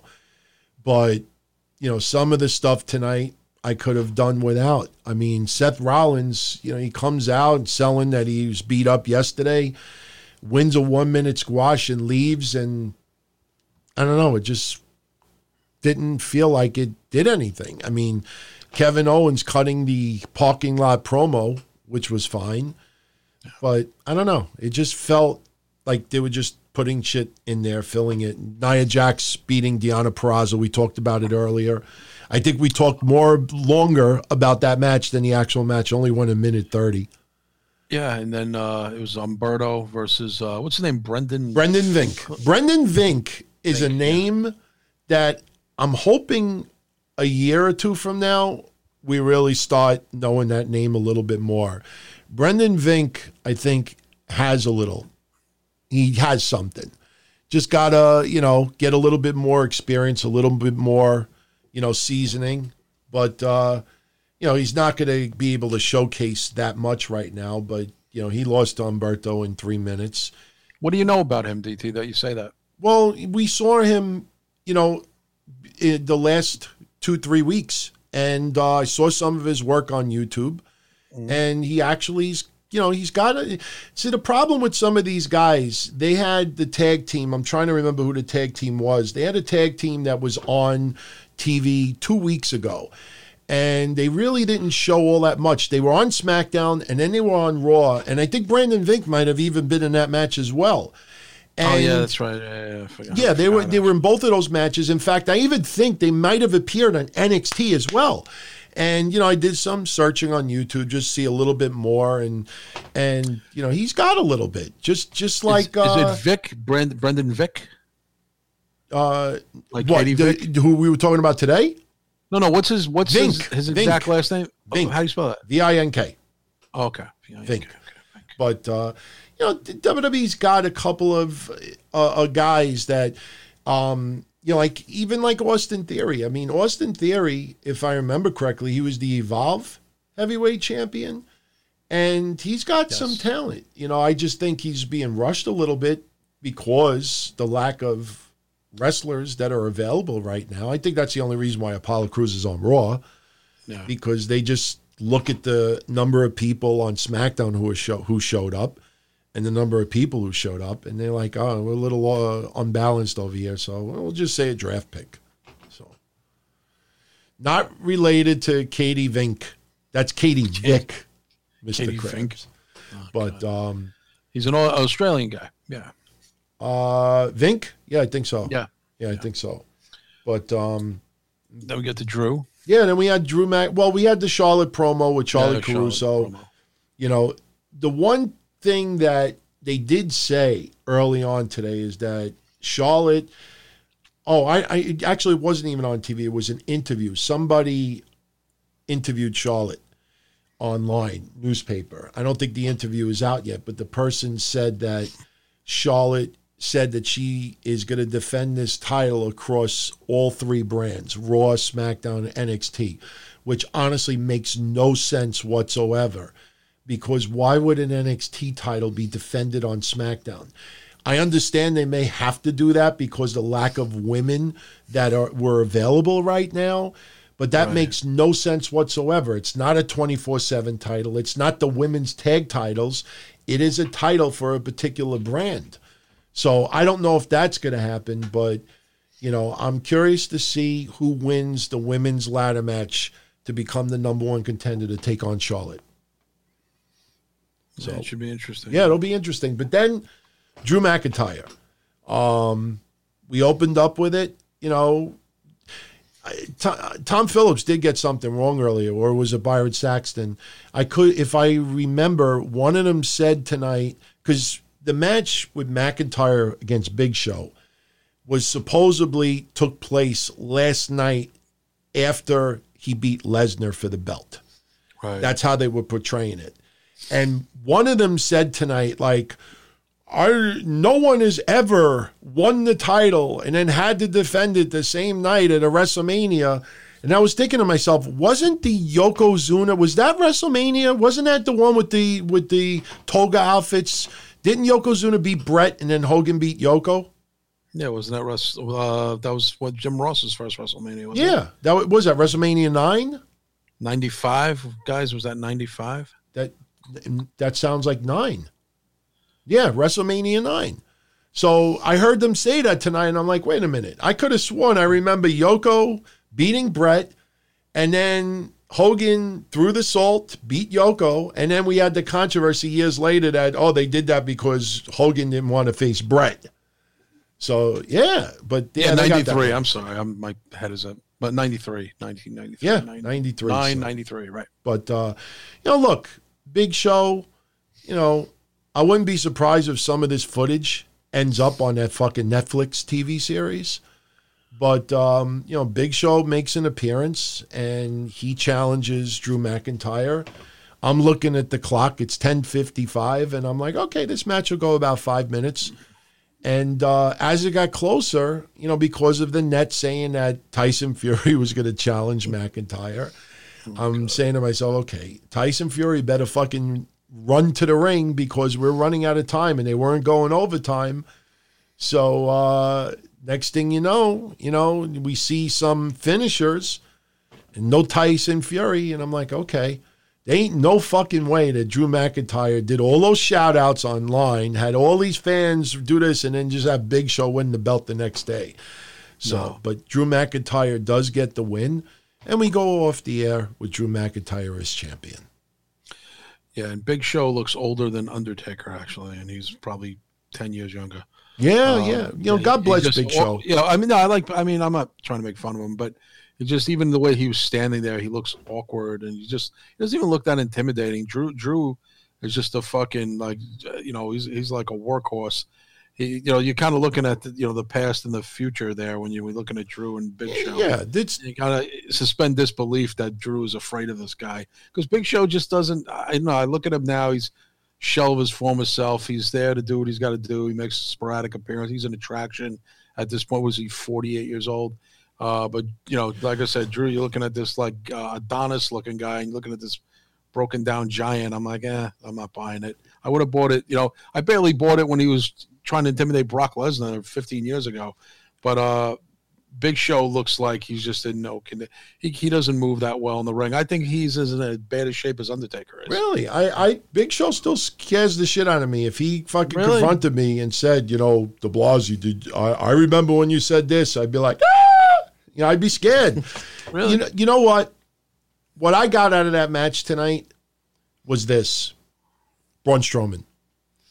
You remember Big Show came back, had a couple of matches with Braun Strowman, broke the ring and all that other stuff. Big Show, in this stage of his career, is trying to give some rubs here and there. The Big Show tried to help give a little rub to Braun Strowman a couple of years ago, and I think Big Show now tried to give a little rub to Drew McIntyre. Look, that body slam tonight, it's not Big Show weight from 5 years ago, but that still was fucking impressive. So I have nothing but appreciation for Big Show, and I'm glad that he could still go once in a while. I still felt bad when the fans were chanting, "Please retire," several years ago. That was a little funny, though, you have to admit. It was funny, but at the same time, though, when you're at the stage of his career that he was in, and towards the end, you got fans that are basically just trying to shove you out the door, kick you out the door. I think, character or not, you take that personally. And I guarantee you, they ever do a real in-depth special on Big Show will bring that up. Maybe they've done it already, but Big Show will bring. So he's brought it up in shoot interviews. Yeah, in interviews, but I think if they do a 24 and really go a little deeper, I think that hurt him a lot more than people think. Well, you're probably right. But it did. Look, for under the circumstances, it was not a bad Raw. Again, I'm curious 2 weeks from now, not next week, but the week after, what they do. I want to see if they go to another state. 2 weeks from now, it'll be very interesting because we'll be around the 21st of April. And again, this virus thing is kicking everybody in the ass, but I'm telling you, there are going to be people that are going to start breaking this ordinance, and they're going to go back to work and risk getting arrested over it. And there's going to be so many people that are going to go back to work saying, I've been in quarantine or whatever. I'm not sick. I'm not around anybody. I need to fucking work. I'm not going to lose everything because of this. So I'm not saying that WWE will do that, but I think, it's going to be, if they can get by 3 weeks with this, even if they have to replay a part of the WrestleMania to fill up an episode of Raw, I think they will end up doing that. So, but I'm just curious if we see more of Big Show in action after tonight. Yeah, I agree with you, DT. I think, people are being kind of good sports about it, but the problem is there's still 9 states that haven't locked down yet at all. And that's why this thing will continue. It's dragging out. That's why you see frustrated, even celebrities, where I don't really get on board with anything any of these dumbass celebrities say. But then they're like, will you please stay home so we can refilm our movie? And I'm like, yeah, I kind of get what they're saying because it's kind of keeping me home too. I want to resume my job. But it seems like anybody from neighboring states or people who are traveling, they show clips of different cities and states of not abiding by it, and I think that's what's going to prolong this. I think they should have a nationwide lockdown for 2 to 3 weeks, get everybody on lockdown, start it now, and then end it by May 1st, see if it curtails anything, because they're talking about the Apex. We're right in the heart of this, DT. Obviously, we're both New York City guys, Queens guys. Elmhurst Hospital is 15 minutes from me and you, from both sides of the Queens fence.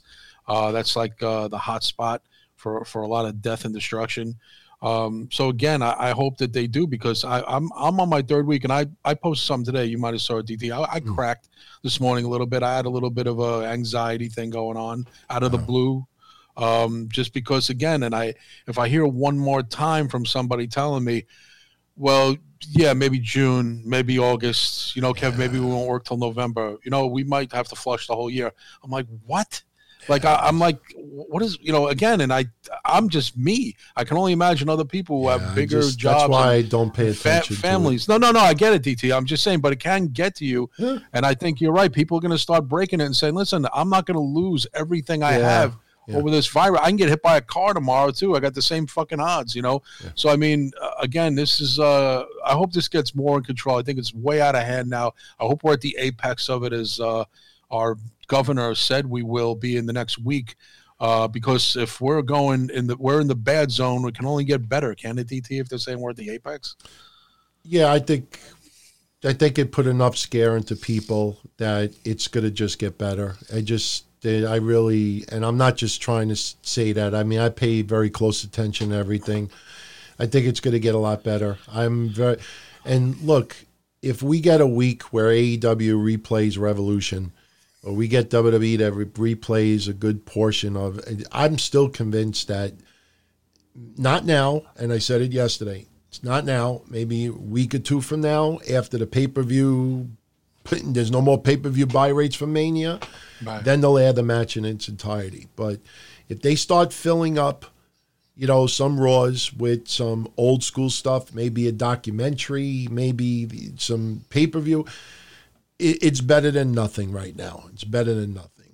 And but it is better than nothing. And I'm on the YouTube thing. I'm seeing a lot of the comments where, a lot of these our friends and fans are smart. They're right. The media is whipping a lot of people up into a frenzy. They're saying, we're not denying. I'm not a virus denier. But I also know that this was handled like shit from the get-go.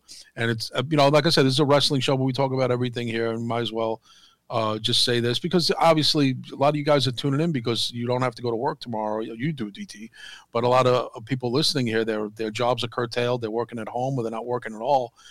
And our wrestling was affected. We had a WrestleMania weekend that the coronavirus completely controlled the fate of that and the aspect of that. So I just hope it gets better for the sake of all of us. I mean, I think I'm going to literally break down and tear up when I hear, green light, all systems go, back to work, back to the arenas, buy your tickets, but I think we're mid to late summer on that, DT. I hope to get back to work myself by June, but I'm thinking for big shows and maybe baseball, if it happens, we're looking at August, if that's a realistic estimation. I'm going to watch the Big Show TV show tonight. There's got to be some appearances from wrestlers tonight. There's got to be. So I wonder if they're going to show like any retrospective Big Show's wrestling career. Something tells me it's going to echo a lot of Learning the Ropes, that show that we were talking about earlier with Lyle Alzado. Obviously, that's outdated, but Yeah, but have they said that they're going to have appearances by wrestlers? Yeah, I think there are. Yeah, I think there's definitely going to be appearances from wrestlers. Absolutely. Someone's saying Rikishi and Mick Foley is supposed to be on. Oh, okay, all right. Yeah, look, it's something different, and I'm going to go check it out. Look, Big Show's been wrestling now. It's amazing because it's 25 years. Because he started around 95. So he started exactly 95. Yeah, so it's 25 years. I mean, he said 4 decades earlier when he was talking smack to McIntyre, but that's actually true. I mean, I was joking when I said it last year, but technically it's true. Since I've been doing the hotlines, this is my 4th decade doing this stuff. How crazy that's. But, that's just playing on numbers. But if you think about it, it's actually true. So Big Show, he's wrestling 25 years, but this is his 4th decade in, being in the ring. 90s, 2000s. Half of the 90s, all the 2000s, all the 2010s, and now starting this. When do you think his peak was? Saying about you was correct. You think his peak when he first came into WWE, or you think it was a little bit later on? Because I always felt it was more around the time where he was feuding with Kane and even, doing a little work with Daniel Bryan early on. I mean, that was many years ago. But when he came in as Paul White, he was intimidating, but I don't know if he was as strong. I would say like maybe 3 years after he debuted. I agree with Brian Long. He said he peaked early in WCW. He did. He came out like a firestorm in 95, 96. And then he got beat by a few people. Nash beat him. A couple other people beat him. Then he started getting beat on, literally, when they started jumping him and beating him down. And he was bitter about that. If you saw his Austin interview, he was bitter about the way the NWO bitch slapped him around. He didn't think that benefited him at all. I think he peaked, and then he beat, when he beat Lesnar the title and Paul Heyman managed him, he had another career resurgence. That's when he cut his hair for the first time. When he was ECW champion, I think he was probably peaking. Not because of ECW, but they put a lot of push behind him at that time. Yeah, I would say, but again, like 2000, even when he beat Brock, that was so long ago. That was like 18 years ago at this point, So he was, was he 30 when that happened? He's 48 now. Yeah. So, I mean, that just shows you how fucking fast time goes by. But also speaking of, and just to plug this a little bit, it's a 14-minute preview, but I checked out The Undertaker's documentary, which is filmed from 2017, The Current. With the clip they showed that's on now, it's 14 minutes long. It's fun. You could see him interacting with Jim Cornette and Jimmy Hart in a hallway, just kind of being silly, like a real candid moment there. And him telling Roman Reigns, and Roman Reigns is standing next to him at the hotel, and they're checking in. He goes, "Are you going to practice kayfabe at all here? We're fighting each other." And he goes, "Yeah, not really." And he was like joking with Roman. He's standing next to Roman online. He goes, "Kayfabe?" And that's when him and Roman went at it a few years ago at WrestleMania. Yeah. And he talks about his injuries and Real Candid and Michelle. It looks like a great series. It's said it's coming soon. I don't know if it has anybody know the air date for the actual series itself, but it was a preview that's on there now. It's 14 minutes long, and it's really good. You can see The Undertaker like you've never seen him before. Yeah. I'm looking forward to it. I'll check it out. I'm going to watch some stuff tonight, watch some stuff tomorrow. I don't really have to do much tomorrow night, but I'll catch up on a few things. But, I agree. Krabs and everybody else missing a little bit of baseball, missing seeing the Mets and the Yankees, and we'll get it back soon. I don't think Carlos Beltran would have been a good manager.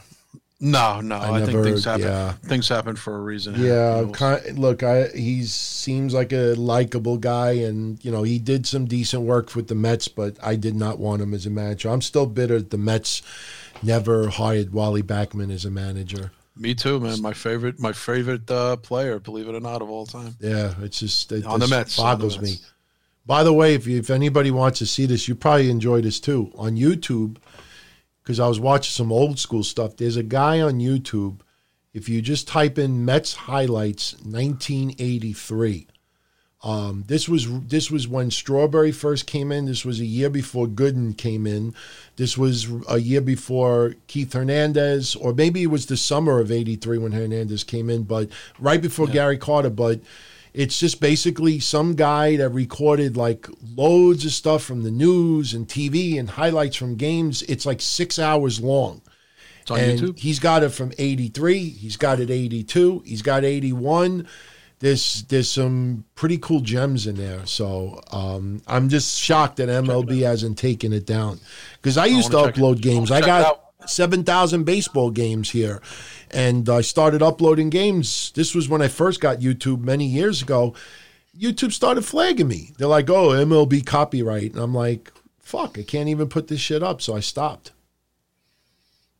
Shit, well, I got to check it out. Do you know the title of it? Yeah, just write Mets highlights 1983.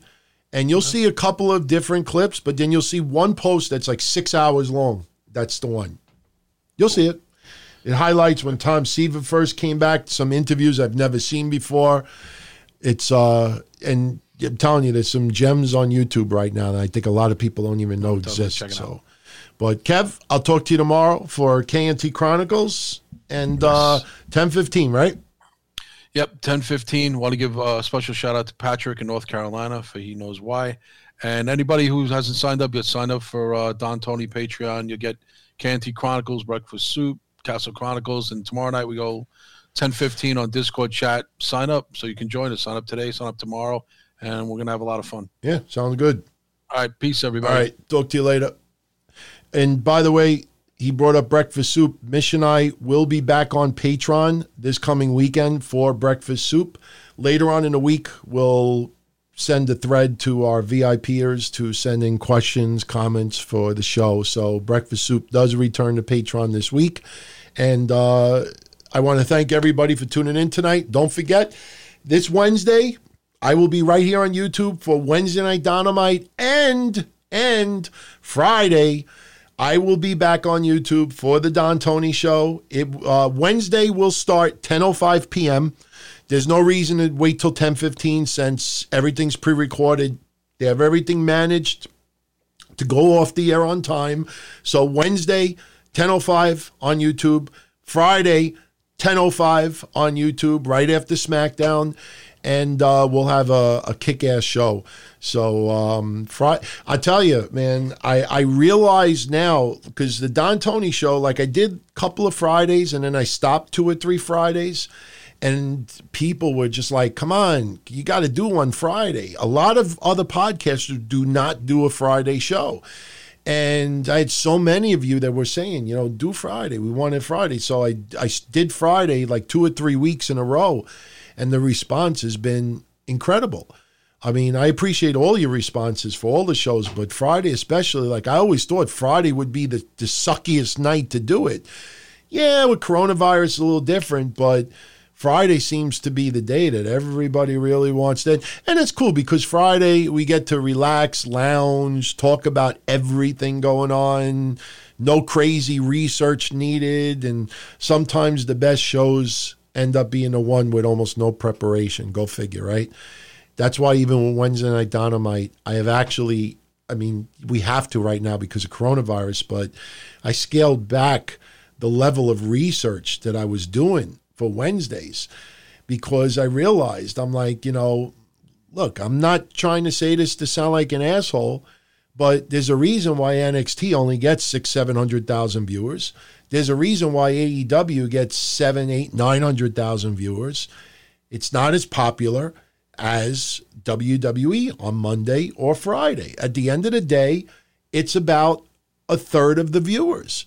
So when you see a third of the viewers tuning into Wednesday Night Dynamite, it's like, okay, maybe I'm putting a little bit too much effort in this show since, a lot of people don't tune in for that. So Friday, it will be a lot of fun. I mean, look, I'll always give you, all the news for all of the non-Raw and SmackDown stuff going on Wednesdays. But, I don't think Charlotte will add a lot of viewers. I really don't. It'll help. It'll definitely help. But right now, it's just the overall product. You have some guys on NXT, I've brought it up before, you bring up Cameron Grimes, for example. Guy's talented. That guy's on TV. That is my opportunity to go take a leak, get something to drink, maybe set up the software for the show, test a couple of things. They have a lot of guys in NXT that just don't have that connection with the crowd. And you don't need a crowd in attendance right now to even have that. They just don't have the charisma to it, but I'm still looking forward to Wednesdays. Charlotte, I don't know who will win the ladder match. Yesterday I said I'd like to see Charlotte versus Io Shirai. I agree with a lot of people out there that whoever she faces right now, the chances of Charlotte losing this belt is slim to none. Charlotte may have been given the title right now for the simple reason of what's going on with this coronavirus. You need some name recognition on these shows. And I would not be surprised if someone else from Raw or SmackDown appears in NXT. They're all in the same building when they were filming this stuff. So you do some stupid storyline where this person comes in and does this and that, and there's 1 or 2 weeks of a couple of matches just to fill time. So again, remember the analogy I said yesterday about my dad, eating MREs. And, when you're in bad times or abnormal times, even think of somebody who's in jail. I've never had any jail stints, but some people listening, you may have been in jail for a stint or you may know someone. They get out of jail And the first thing they want to do is either have like an ice cold beer or go to their favorite restaurant or just something edible or drinkable. And when you taste it, it tastes like the greatest fucking soda you ever had, or the greatest beer, or greatest this. So right now we got to just enjoy whatever we have as far as wrestling, whether it's repeats or not. Make the best of it. It's not going to be good, as good as other stuff. Now, WWE did hype Money in the Bank. Don't know if it's going to go down. Right now, WWE is trying to give the perception of business as usual. They're rolling the dice, hoping that they'll be able to do a show. And again, do not discount what I said last week and what I said this weekend. WWE could pop up in a different state where the rules are lax, and it's going to cause controversy.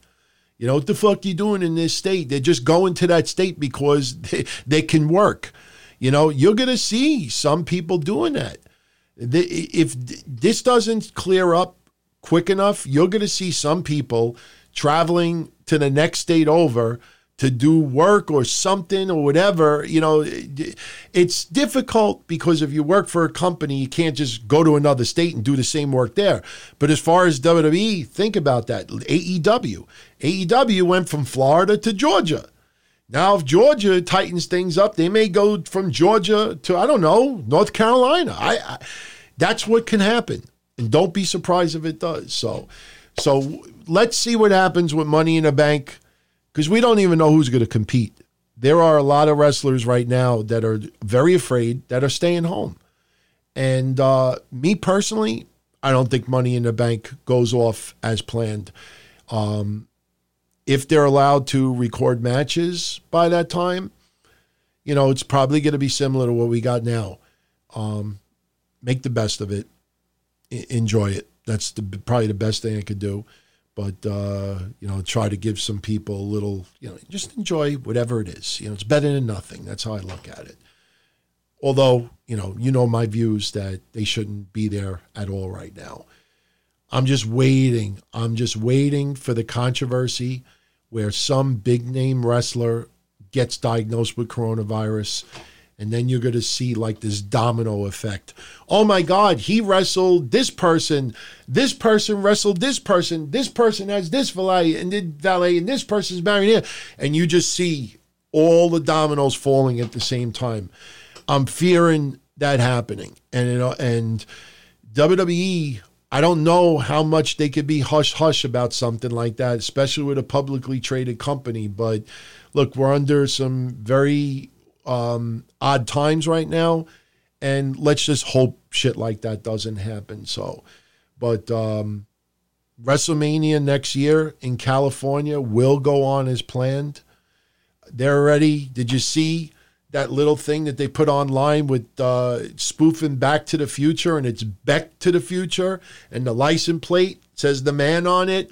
They're going to start pushing WrestleMania in Hollywood so early this year to get people away from what happened this year, focus on next year. I'm telling you, you're going to see that over and over again.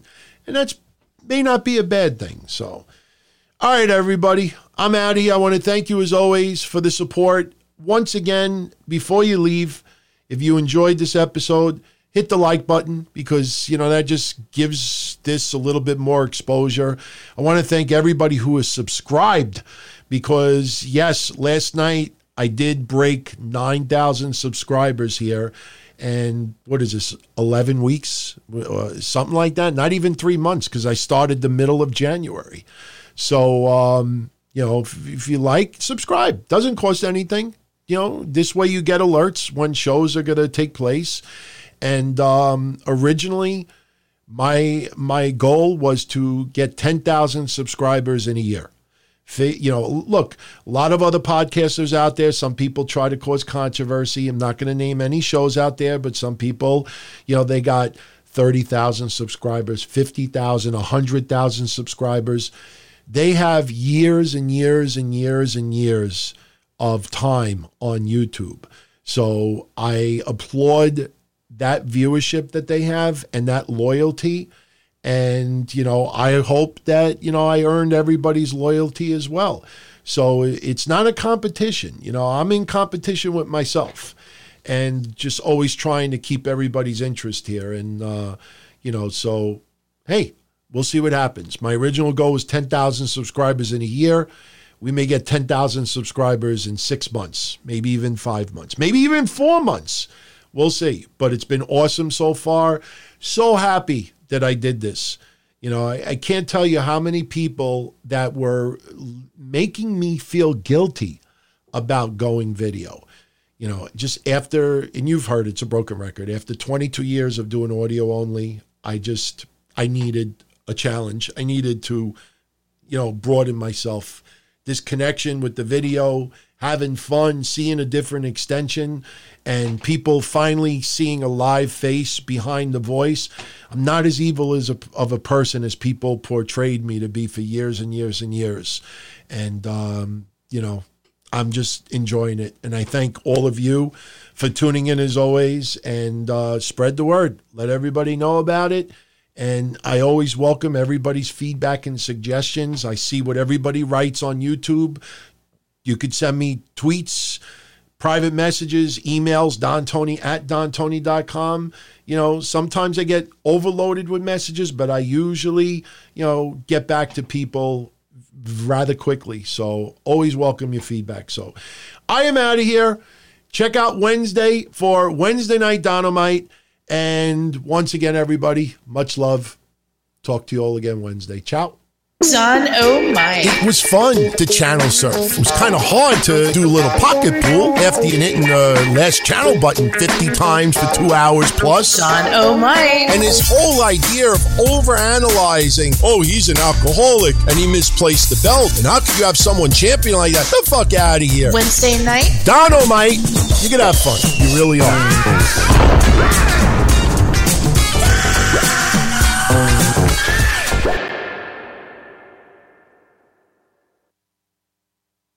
New to Medicare? Start now. Go to myhealthpolicy.com to learn about some of the top-rated Medicare Advantage plans in your area, including plans for $0 a month in plan premiums, low out-of-pocket costs, and expansive provider networks. If you're thinking about a Medicare Advantage plan, myhealthpolicy.com is a great place to go to find a plan that meets your needs. Learn more about your options. Even talk with a licensed insurance agent. myhealthpolicy.com.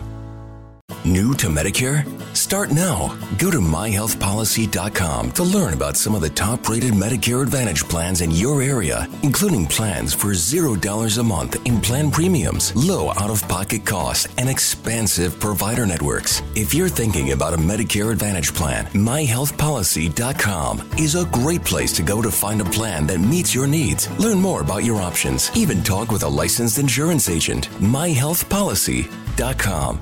New to Medicare? Go to myhealthpolicy.com. With myhealthpolicy.com, you can compare plans from some of the nation's top insurers. Start now to find a plan and apply online. myhealthpolicy.com makes it easy to find a Medicare Advantage plan in your area, including plans for $0 a month in plan premiums, low out-of-pocket costs, and expansive provider networks. My decision, my Medicare. myhealthpolicy.com.